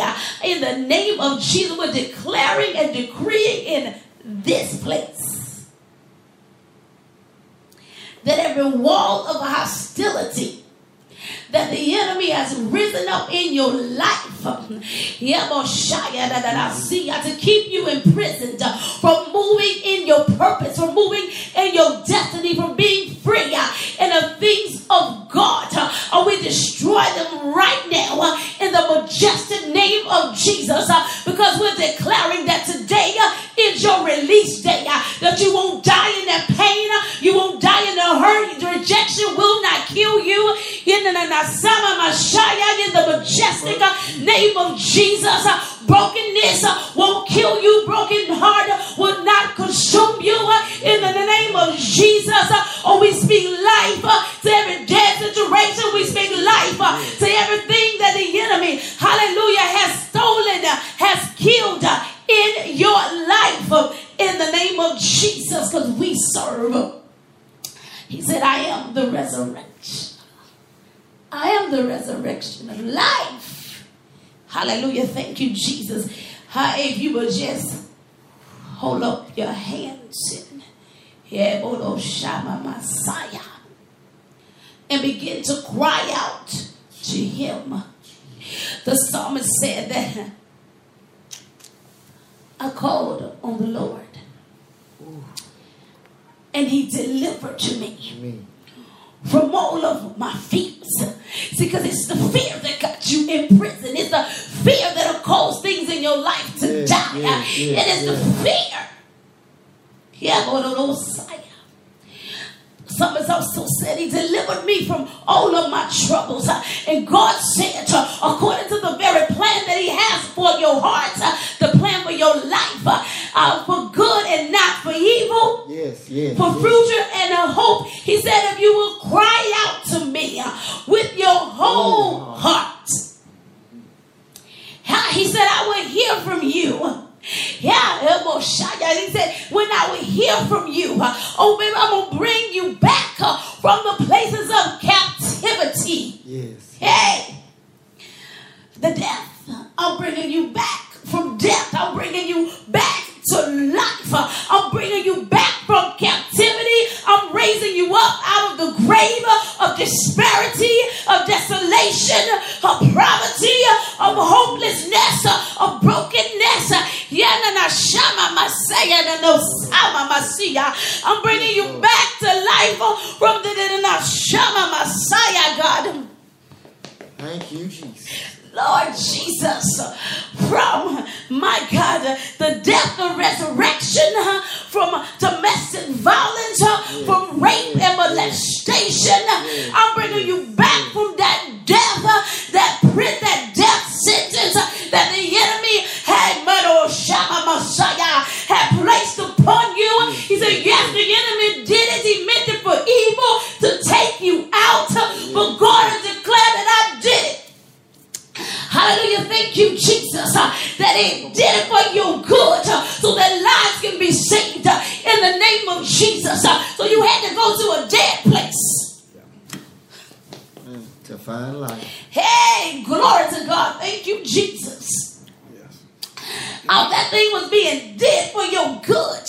Hallelujah. Even in prison, just had to take you over to the side and cultivate some things in you. My God, the enemy was trying to take you out, but God's going to producing some great things so that lives can be saved, so that lives can be transformed, so that lives can be changed. You got to understand, no matter what state you may be in right now, that thing is working for your good. In the name of Jesus, you got to just continue to hold on to the hand of God, the promise of God, the word of God for your very life. Yeah, you got Shama Messiah. He said, oh God. confirmation. Just Release date. Release date. Release date. Released out of poverty. Oh, shy. Released out of lack. Released. Just hold on. Hold on. Out of insecurities. Just release date. Yeah, release. Hold on. There is a tomorrow. Hold on. Oh, the day Don't of give the up. Lord. Release date. The day of the Lord is upon you. Yes. See, when the day of the Lord comes, glory to God, thank you, And Jesus. it comes up on you. Hey. Not bypass you, but come up on you. There is a release. Hallelujah. Thank you, Jesus. That set you free. There's a release that make you whole. There's a release, he said. He got a chapter called No More Excuses. Yes. That calls you to take ownership. Yes. Yes. Hallelujah. Thank you, Jesus. But even with taking ownership, responsibility and accountability. Hallelujah. Thank you, Jesus. And be developed from your mistakes. To be developed through that pain and developed in that process in which you had to go through. Yes. So that you can be positioned in the kingdom. Yeah. What a position. To be positioned in the kingdom for the work that is come down in your life. Yes. Yes. Being raised from a dead horizontal. Glory to God. Thank you, Jesus. If you're out there, know that no matter what your situation is, you have a release date. Know that you're not alone. Even though you may feel like time has played out and you have thrown in the towel or thrown the towel out, know that there's a release date. Suffering is but a night. Suffering is but a season. Hold on, your date and your time is coming for you to walk in the glory and the honor and the destiny that God has prepared for you. Just hold on. So much is going on for the believer. See, you ain't got to always be a sinner to be on death row and to be dying. But to the believers, because you get tired, you get worn, you get weary. And sometimes we can put on death clothes.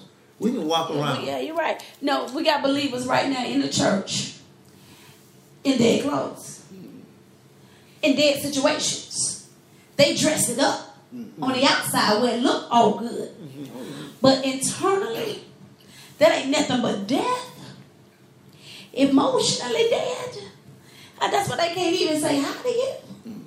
That's why they look down. They look looking down at other people so that they can feel just a little bit better about themselves.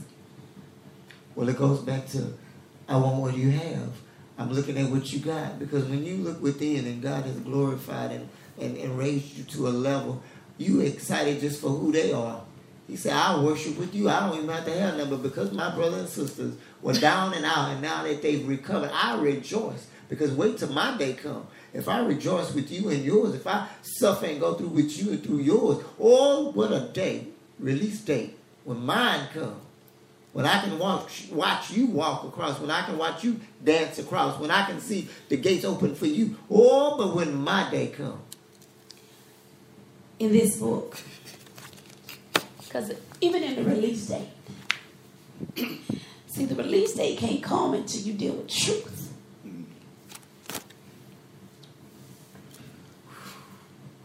You got to deal with truth. And many of us is dead in these places because we've been dealing with lies. Yes. We've been dealing with deception. And they've been keeping us in place of disparity. And it's been keeping us locked up and chained and shackled. And the word of God tells us to buy the truth. Mm-hmm. And do not sell it. Yes. Gaining wisdom, knowledge, and understanding.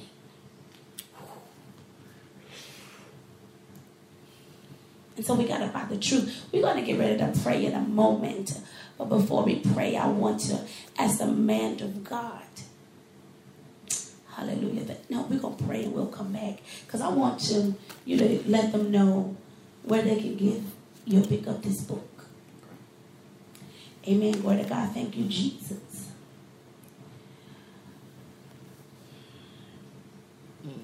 Thank you, Jesus. Apostle, I want you to begin prayer. When he finished, I want you to grab prayer. And then I'll grab it. Hallelujah. Thank you, Jesus. God, we just want to say thank you right now, God. Thank you, Jesus. Thank you for allowing us to die so that we can live. Mm-hmm. Thank you for the release date, because God, had you not released us, we would not have a date to come home. Lord, because of you, someone can see a little bit better now. Because of you, there's still hope. Because of you, someone can walk out where they were once locked up. God, because of you, what they couldn't think, now they freely to think and move. And we want to say thank you. Thank you for your anointing. Thank you for your presence. Thank you for rightly dividing the word of truth. Thank you for wanting just to be close to you, oh God. Because God, we don't want to live our lives and die and go to hell. So we thank you right now for this place and time. We thank you for confirmation. We thank you right now, God, because only you and you alone can resuscitate, cause life, bring us into abundant life, create, reshape, remold, and make us, oh God. And you alone, oh God, we glorify. Lord, you told us we'll sit before kings and queens, oh God. Lord, when they thought they had thrown us to the side, when they thought our name had been erased, oh God, you put it up in lights. And we glorify that, oh God.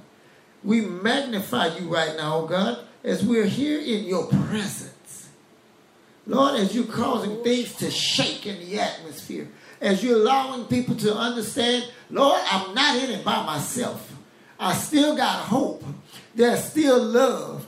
There's still joy, oh God, because it's just around the corner. It's happening even now, oh God. We magnify you for that, oh God. We glorify you for that, oh Lord.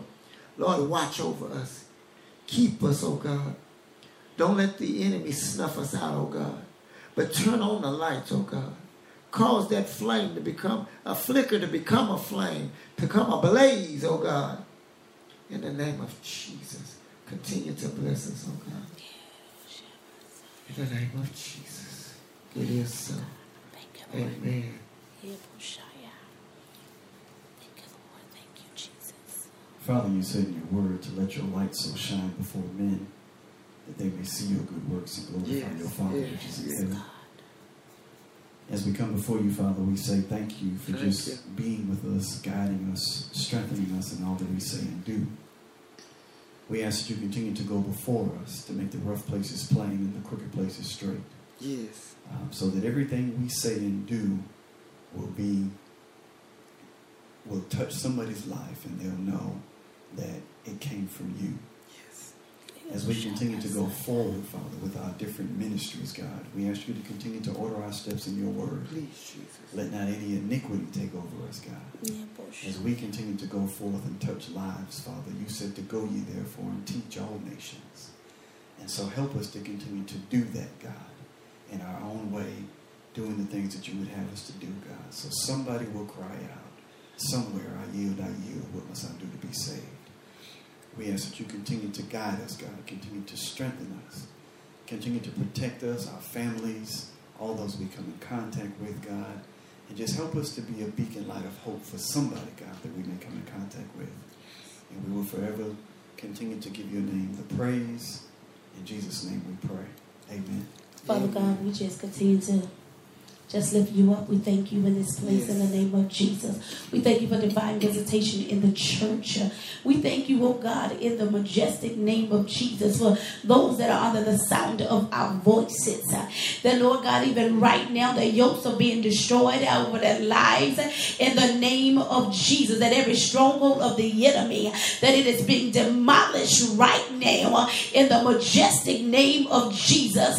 As we're declaring and decreeing that they shall live and not die. We thank you, God, that even right now that somebody, Lord Shabbat Messiah, is coming, oh God, and Lord God, and surrendering unto you. That your children, oh God, are coming, oh God, and that they're crying out to you, and as they cry, that you're hearing their voice, God, in the name of Jesus. We thank you, Lord, that they will come and dwell in the secret place of the Almighty, and dwell, oh God, and abide in your shadow, God, that you will become their refuge, Father, in whom they trust. In the name of Jesus. You said in your word, God, hallelujah, to fight with those that are fighting against us, that you will contend with those that are contending against us. And we thank you, God, that even right now, that everything that is contending with your children, no matter what it may be, that you are contending with it, Lord, on their behalf, because vengeance is yours, and that you are vindicating them, Lord God, in every situation, in every circumstances, that, Lord God, in the name of Jesus, we thank you, God, that you're touching your children right now from the crown of their heads to the sole of their feet, and you're healing them emotionally and mentally and psychologically, Lord, and physically, God, in the name of Jesus, from every hurt, pain, and anguish that they have encountered, oh God, even that from childbirth, from the womb of their mother, oh God, and to this date, on today, God, so that they can be released in purpose, so they can be released in destiny, so they can be released in the power of the Holy Ghost, God, so they can, Lord God, and Ashama Messiah, so their dreams can be resurrected, so that their goals, oh God, can be resurrected. Yeah, Lord, so visions can be resurrected again. In the majestic name of Jesus, we're pleading the blood of Jesus on their life. And we thank you, God, in the majestic name of Jesus, that you said no weapon. No weapon, God, that is that has been formed against their lives shall prosper. Hallelujah. Thank you, Jesus. We thank you, God, that not even the gates of hell shall prevail over their lives.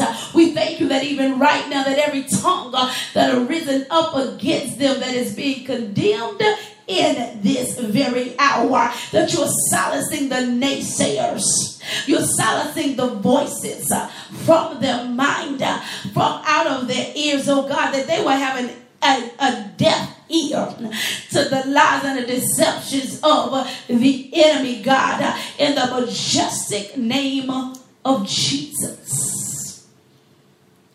We thank you, God, that even right now, that you're calling them to come forth, that you're calling them to arise, to rise up from that dead place, from that dead situation, from that dead circumstance, that the enemy was trying to bury them in, that they may rise up and take off the grave clothes, so that you may be glorified in the earth as they give their testimony, just as your servant have done on today, brought forth his testimony about being raised from a dead horizontal, so they can tell the story, so that you may get the glory, God, in the name of Jesus. That in this truth on today, that they shall be set free in the majestic name of Jesus. Hallelujah. Thank you, God. We give you glory in this place, and it is in the name of Jesus that we have prayed. Amen. Amen. And amen. To God be the glory. Thank you, Jesus. Hallelujah. Hallelujah. Hallelujah. Thank you, Jesus. The stillness in the atmosphere. The stillness. Thank you, Lord. Thank you, Jesus. Man of God, if you can give the people any last minute thoughts that you may have, and give them how they can contact you and connect with you, because you got much ministry on the inside of you.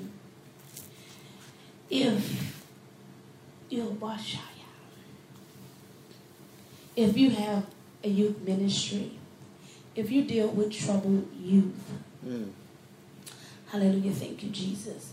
If you have a young men group, hallelujah, thank you, Jesus, that needs someone to come and minister to them, to speak to them from those places in which they are dealing and dwelling in, that have them stuck and have them bound and have them in places of confusion. You're looking and hearing tonight from a man of God that have the solution in which they need to be set free. Amen. If you have an organization that deals with youth or young men, glory to God, thank you, Jesus, that need to be empowered into their destiny, you want to contact and reach out to Minister Darrell Cook, because he walked the walk. He can talk the talk. He got the wounds to prove it. Amen. How about Shia?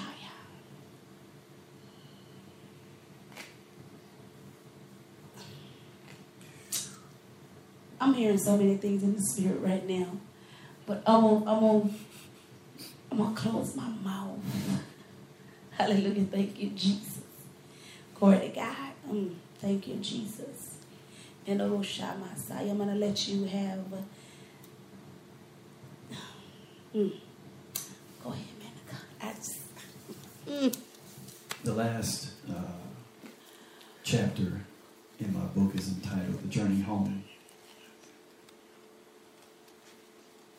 And in the last page of the chapter, it says, "To be continued." Yes, it does. The reason it says to be continued is because the journey is not finished. The journey is not over. The release date has come. As I made mention of earlier, this particular year right here is a full year that I have been free from the Department of Corrections. As I made mention before, my daughter is 21. My granddaughter is 2. I'm a ministry leader. I'm a youth teacher, a part of the United Missionary Baptist Association. I connected with Minister Zorn and others to tell this story, to give this testimony, to let people know, as we've said throughout this broadcast, you shall live and not die. The situation, the circumstances that each and every one of us have been in through, we do have a release date. The question is, when your release date comes, are you prepared for your journey home? That's good. And that in part is why the last chapter of the book was entitled The Journey Home. Because through it all, through all the prison time, from the time I was born to the time of my incarceration to the time of my release, I went home. I went home to see the woman who raised me, who had now suffered a stroke, who had now not looked the same. All these years of pain and her health was deteriorating. I went home to see this woman who instilled in me to be the man that I am today.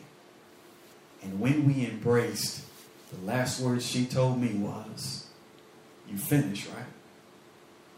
We ain't got to worry about you going back, right?" And I said, "No, ma'am, I'm not going back." And she said, "Okay." In her passing in 2008, I went to see her.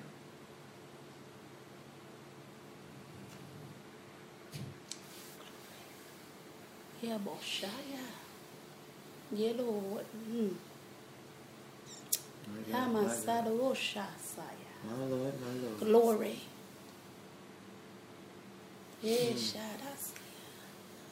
I went to see my grandmother on Mother's Day of 2008, and I took my daughter with me.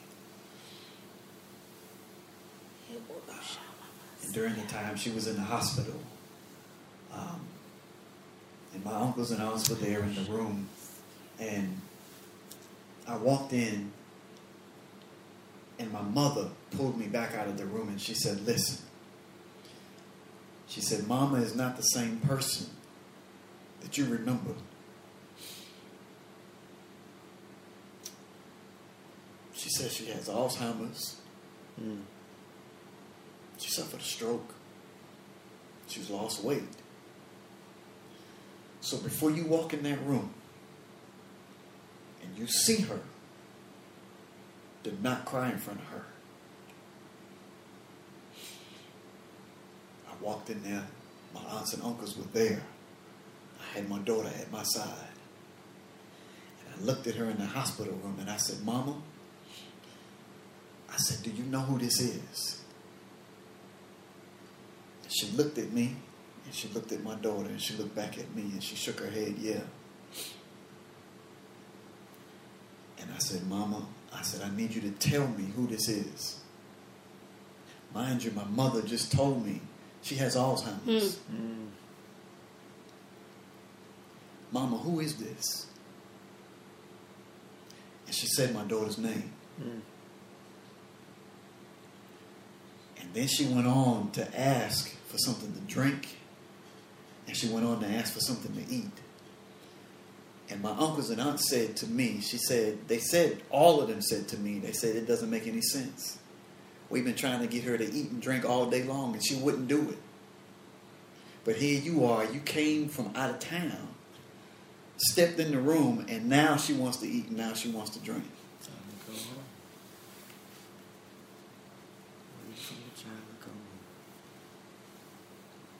I stayed with my grandmother that night in the room. And I told her point blank, I said, "Mama," I said, "you did a good job raising me. We good. You did a good job. You don't have to worry about me no more. I'm fine. I'm good." Release that. Jesus. And so when I went home back to Charlotte, we got the call maybe in June that she had passed. But I say all of that to say, again, the last chapter in my book was the journey home. To be continued is the last line in the last chapter of the book, is to be continued. And so for anybody, me, you, anybody, our journey is not over. Again, we touch lives in our own way. Oh, yeah. Apostle, teacher, preacher, whatever it is, we touch lives. Yes, yes. I gave a class during the fall session of the United Missionary Baptist Association to 5 young ladies. I talked about myself from my book in third person, the whole class. They didn't know it was me. We talked about bullying, cyberbullying, body shaming. I brought it to reality. I said, "Listen, what if this person was in your class right now? They didn't have an iPad, iPod, cell phone. What would you do? How would you treat them? What would you say to them?" One girl in the class said she tried to commit suicide several times because she was in the same predicament. My God. Oh, said her parents didn't even know about it until she was at another relative's house. She took some of their pills, and they had to rush her to the hospital to pump her stomach. So this is real. Yes. Oh, yeah. The testimony is real. Oh, yeah. Even though everybody doesn't The come forward. enemy is real. You're right. His job. He's on his job to steal, to kill, and to destroy. So he's on his job. He's on his job. But as we said all broadcasts, you got to live. It's time to live. It's time to be raised from the dead horizontal. It's time to live. We talked about Lazarus. Jesus called Lazarus by name. He said, come forth. Lazarus, come forth. He's calling each and every one of us by name to come forth. He told the people that were there, loose him and let him go. So he's calling us forth. And he's telling other people, okay, loose him, loose her, loose him. Let them go. Go forth. Teach, preach, touch lives. As far as how you can purchase a copy of Being Raised from the Dead Horizontal, In the church. You can contact me via email, d_ONEIL2001@hotmail.com. The book can be purchased off of Amazon.com, BarnesandNoble.com, BooksAMillion.com, or just contacting me directly to get a copy personally from me. My website is www.anointedcreationsbydarylcook.com. There you'll see a whole list of other services that I offer, from videography to artwork to my book. You'll see examples of different videos that I've done for to just touch lives, from the ministry that I'm a part of to a church that Trinity Park Baptist Church, who has their sermons on YouTube, from the New Generation Mimes as a part of my own church, St. Paul Baptist Church. You name it, is there. Again, the site is www.anointedcreationsbydarylcook. My number is 704-953-3132. That's pretty much all I have to. Amen. It's thick in the church with the anointing. So, and we trying to push through the anointing. That it's thick. It's, oh my God, Apostle, I'm going to give it to you. I'm just going to bring us to let you all know how real it is. Just on today, I woke up this morning, and when I woke up, I sat on the side of my bed. My whole day was so backwards I couldn't even push it forward if I wanted to. From Monday to Friday, all discombobulated in my head and started doing things that were supposed to be done later this week. I started trying to do it this morning. And when I realized it, I just stopped and I started crying. And the first thing I said to myself, Lord, if I could just get in a hole, if I could just die, I'd be all right. Because I know I'd worked hard and I did enough. And I don't know if they know my name or not, but it's okay. Just a sign of relief, because we get there. We have those moments. And I sat there on the side of that bed for a moment. And I was talking to the Lord, and I said, Lord, I'm tired. And he said, it's okay. He said, but the Spirit said, well, let that flesh die, because we got something to do. I'm crying. I'm ready to die. Now, we just performed a wonderful ceremony the day of it, and I know God is real, but the moments in our life, the times in our life, that when God needs to be God, He gives us exactly what we need when we need it. And in the end results, to make a long story short, on my way, my supervisor had called me twice because I went to the hospital to go sit up at the hospital, not realizing that appointment ain't until Friday. Then I realized my supervisor, where are you? And I'm trying to figure out, okay, I done twisted these days up. Now my job is on the line. Because it's going to be hard to explain why am I sitting here when I should be in a kitchen somewhere. God gave me the words.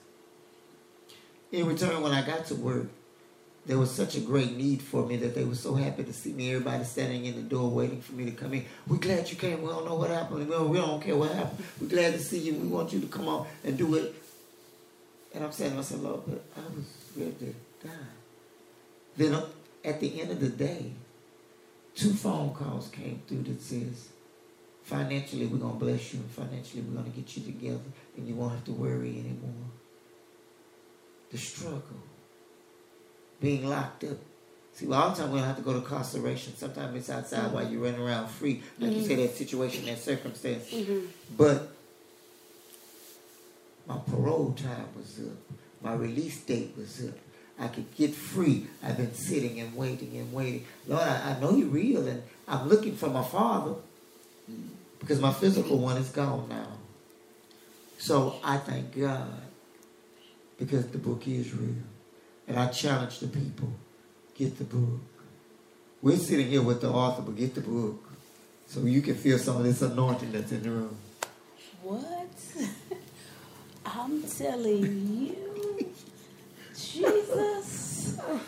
Oh my God. You talking about me? Hallelujah. Oh Jesus. Hallelujah. Just trying to keep it together here. Amen. Glory to God. First of all, let me say this. Man of God.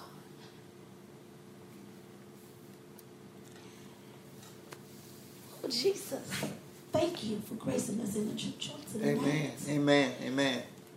It's been such an honor. Yes. And a privilege to have you in this place.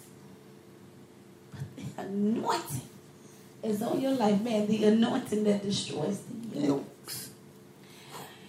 And you know, you guys, even as we're speaking about just that release, the release, and we talked about the journey home and that to be continued. And, you know, I'm just saying, you was released into purpose. Time to live now. Released into purpose. Glory to God, thank you, Jesus, and hallelujah. And as you've been released into purpose, we just declare, hallelujah, thank you, Jesus. Thank you, Lord. Thank you, Jesus. Thank you, Jesus. Thank you. Over your ministry. Glory to God, thank you, Jesus. That there should be open doors. Open doors. Hallelujah. For your ministry. That's going to cause a lot of people to live. To be revived. Amen. To be resurrected. God going to use you to save the soul of many men. Yes. Amen. And I'm talking about the men in the state of female and male. Because of what you have endured. And all because of the favor of God upon your life. Because he set you apart. Set you apart for such a time as this. God is so strategic in what Shabasaya and what he do. Because when you got children, when you got suicide, and not, when you got suicidal rates as high as they are in these days. Yes. Because of the different emotional challenges that people are going through and nobody is dealing with. Nobody want to acknowledge. And he'll help you in this time. Completely free. Nothing. Thank you, Jesus. To hold you back. Nothing. From moving from state to state. from nation to nation. In the name of Jesus, we thank God in this place that thank you. even every stronghold of the enemy that want to block your pathway, that they are being destroyed by the fire of the Holy Ghost, even right now, in the name of Jesus. For you shall tread many places. Yeah, my Shabbat, and bring deliverance unto mankind. Hallelujah. Thank you, Jesus. I'm thanking God right now for the traveling miles. Yes, glory to God. Thank you, Jesus. I'm praising God right now for the flight tickets. I'm praising God right now. Hallelujah. Thank you, Jesus, for the destinations that He has already appointed to you. And see, hallelujah. Thank you, Jesus. I thank God for every person that He's placed your ministry, that He's put your name in their heart and in their mind.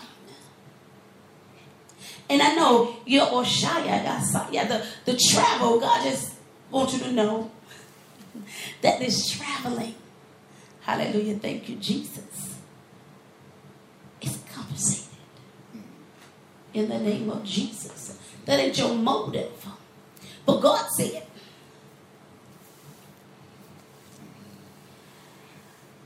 because for that in which He took from you, the enemy all those years, he got to pay restitution.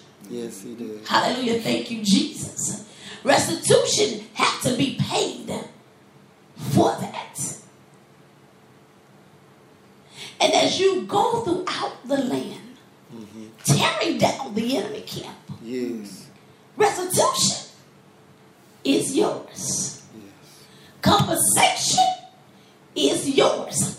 See, it's something about going in the enemy camp. You know, God would allow them to go in the enemy camp. Now, sometimes He say, go and destroy everything. But then there was sometimes He say, go in the enemy camp and go and destroy all the enemies, but the silver, the gold, the cows, you can, yes, Shabbat, you can keep that. Oh, yes. And y'all always know my favorite. Every time they was in exile, in the book of Exodus and in the book of Ezra, when they came out of the bondage, when they came out of exile, their enemies, those that had them in exile, had to give them what they needed to go into the promise, to go into their freedom. Glory to God. Thank you, Jesus. Those things are paid. Hallelujah. Thank you, Jesus. Thank you, Jesus. On both ends. Yes. And Jesus paid it all. Right. Glory to God. Thank you, Jesus. You're going to have man to pour into your bosom. Glory to God. Thank you, Jesus, because you'll give. Will. It's making room for you, and the workman is surely worth his hire. Oh, yes. Yeah, boy, Shai, in the name of Jesus. I'm going to shut down right there. Because no eyes have seen, no ears have heard, neither is it a thought of man what God is about to do in this man of God's life. And I'm praising God. Hallelujah. Thank you, Jesus. Right now, because I know the level of demonic forces that you are sent to destroy in the land was able to hold up because there's a warrior on the inside of you.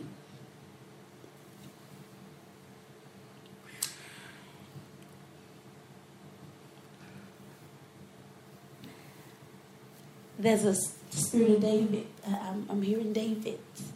Hallelujah. Thank you, Jesus. The Spirit of David is upon you. Amen.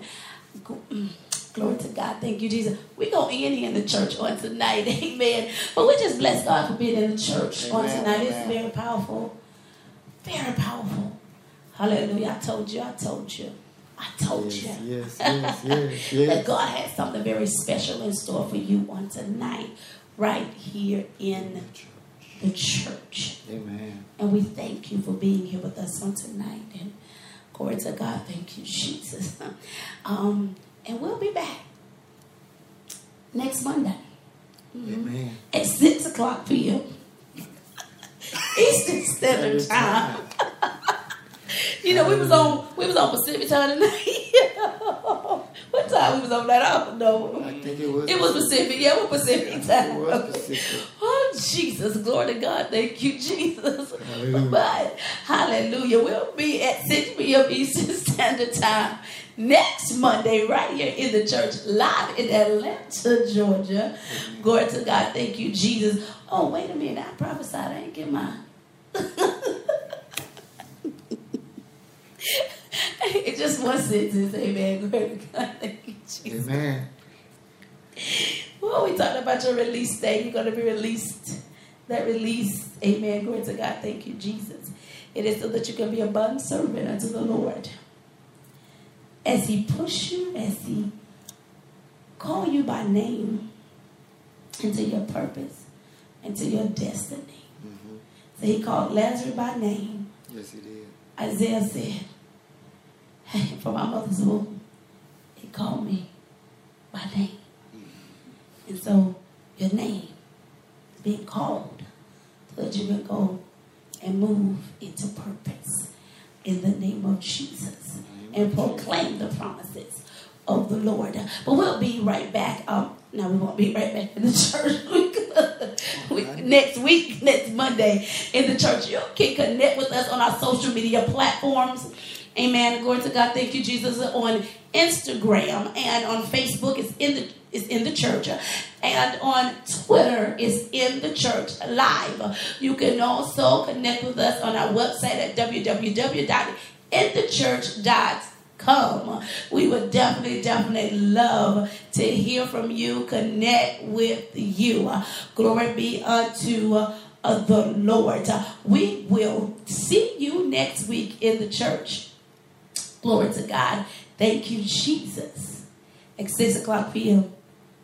6 o'clock. Eastern Standard Time. Amen. We on time, Apostle. Hallelujah. Thank you, Jesus. Glory to God. Glory to God. And we're going to have another powerful episode for you right here in the church. So until next time, we're going to go in the love, the joy, the peace, the favor, and the anointing of our most holy Savior, who is none other than Jesus Christ. And it is in his most holy and majestic name that we've convened in the church. Amen, amen, and amen. To God be the absolute glory. Thank you, Jesus. Hallelujah.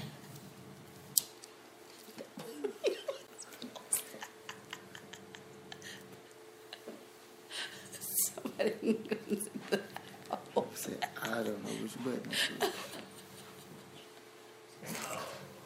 Amen. So we're going to just edit that corner. He don't want to sleep.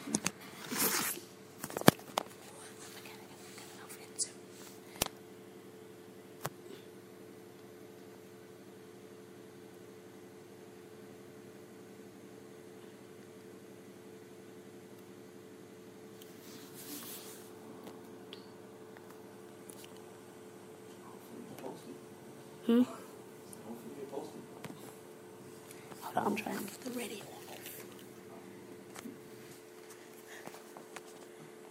Am I in it? I'm just going.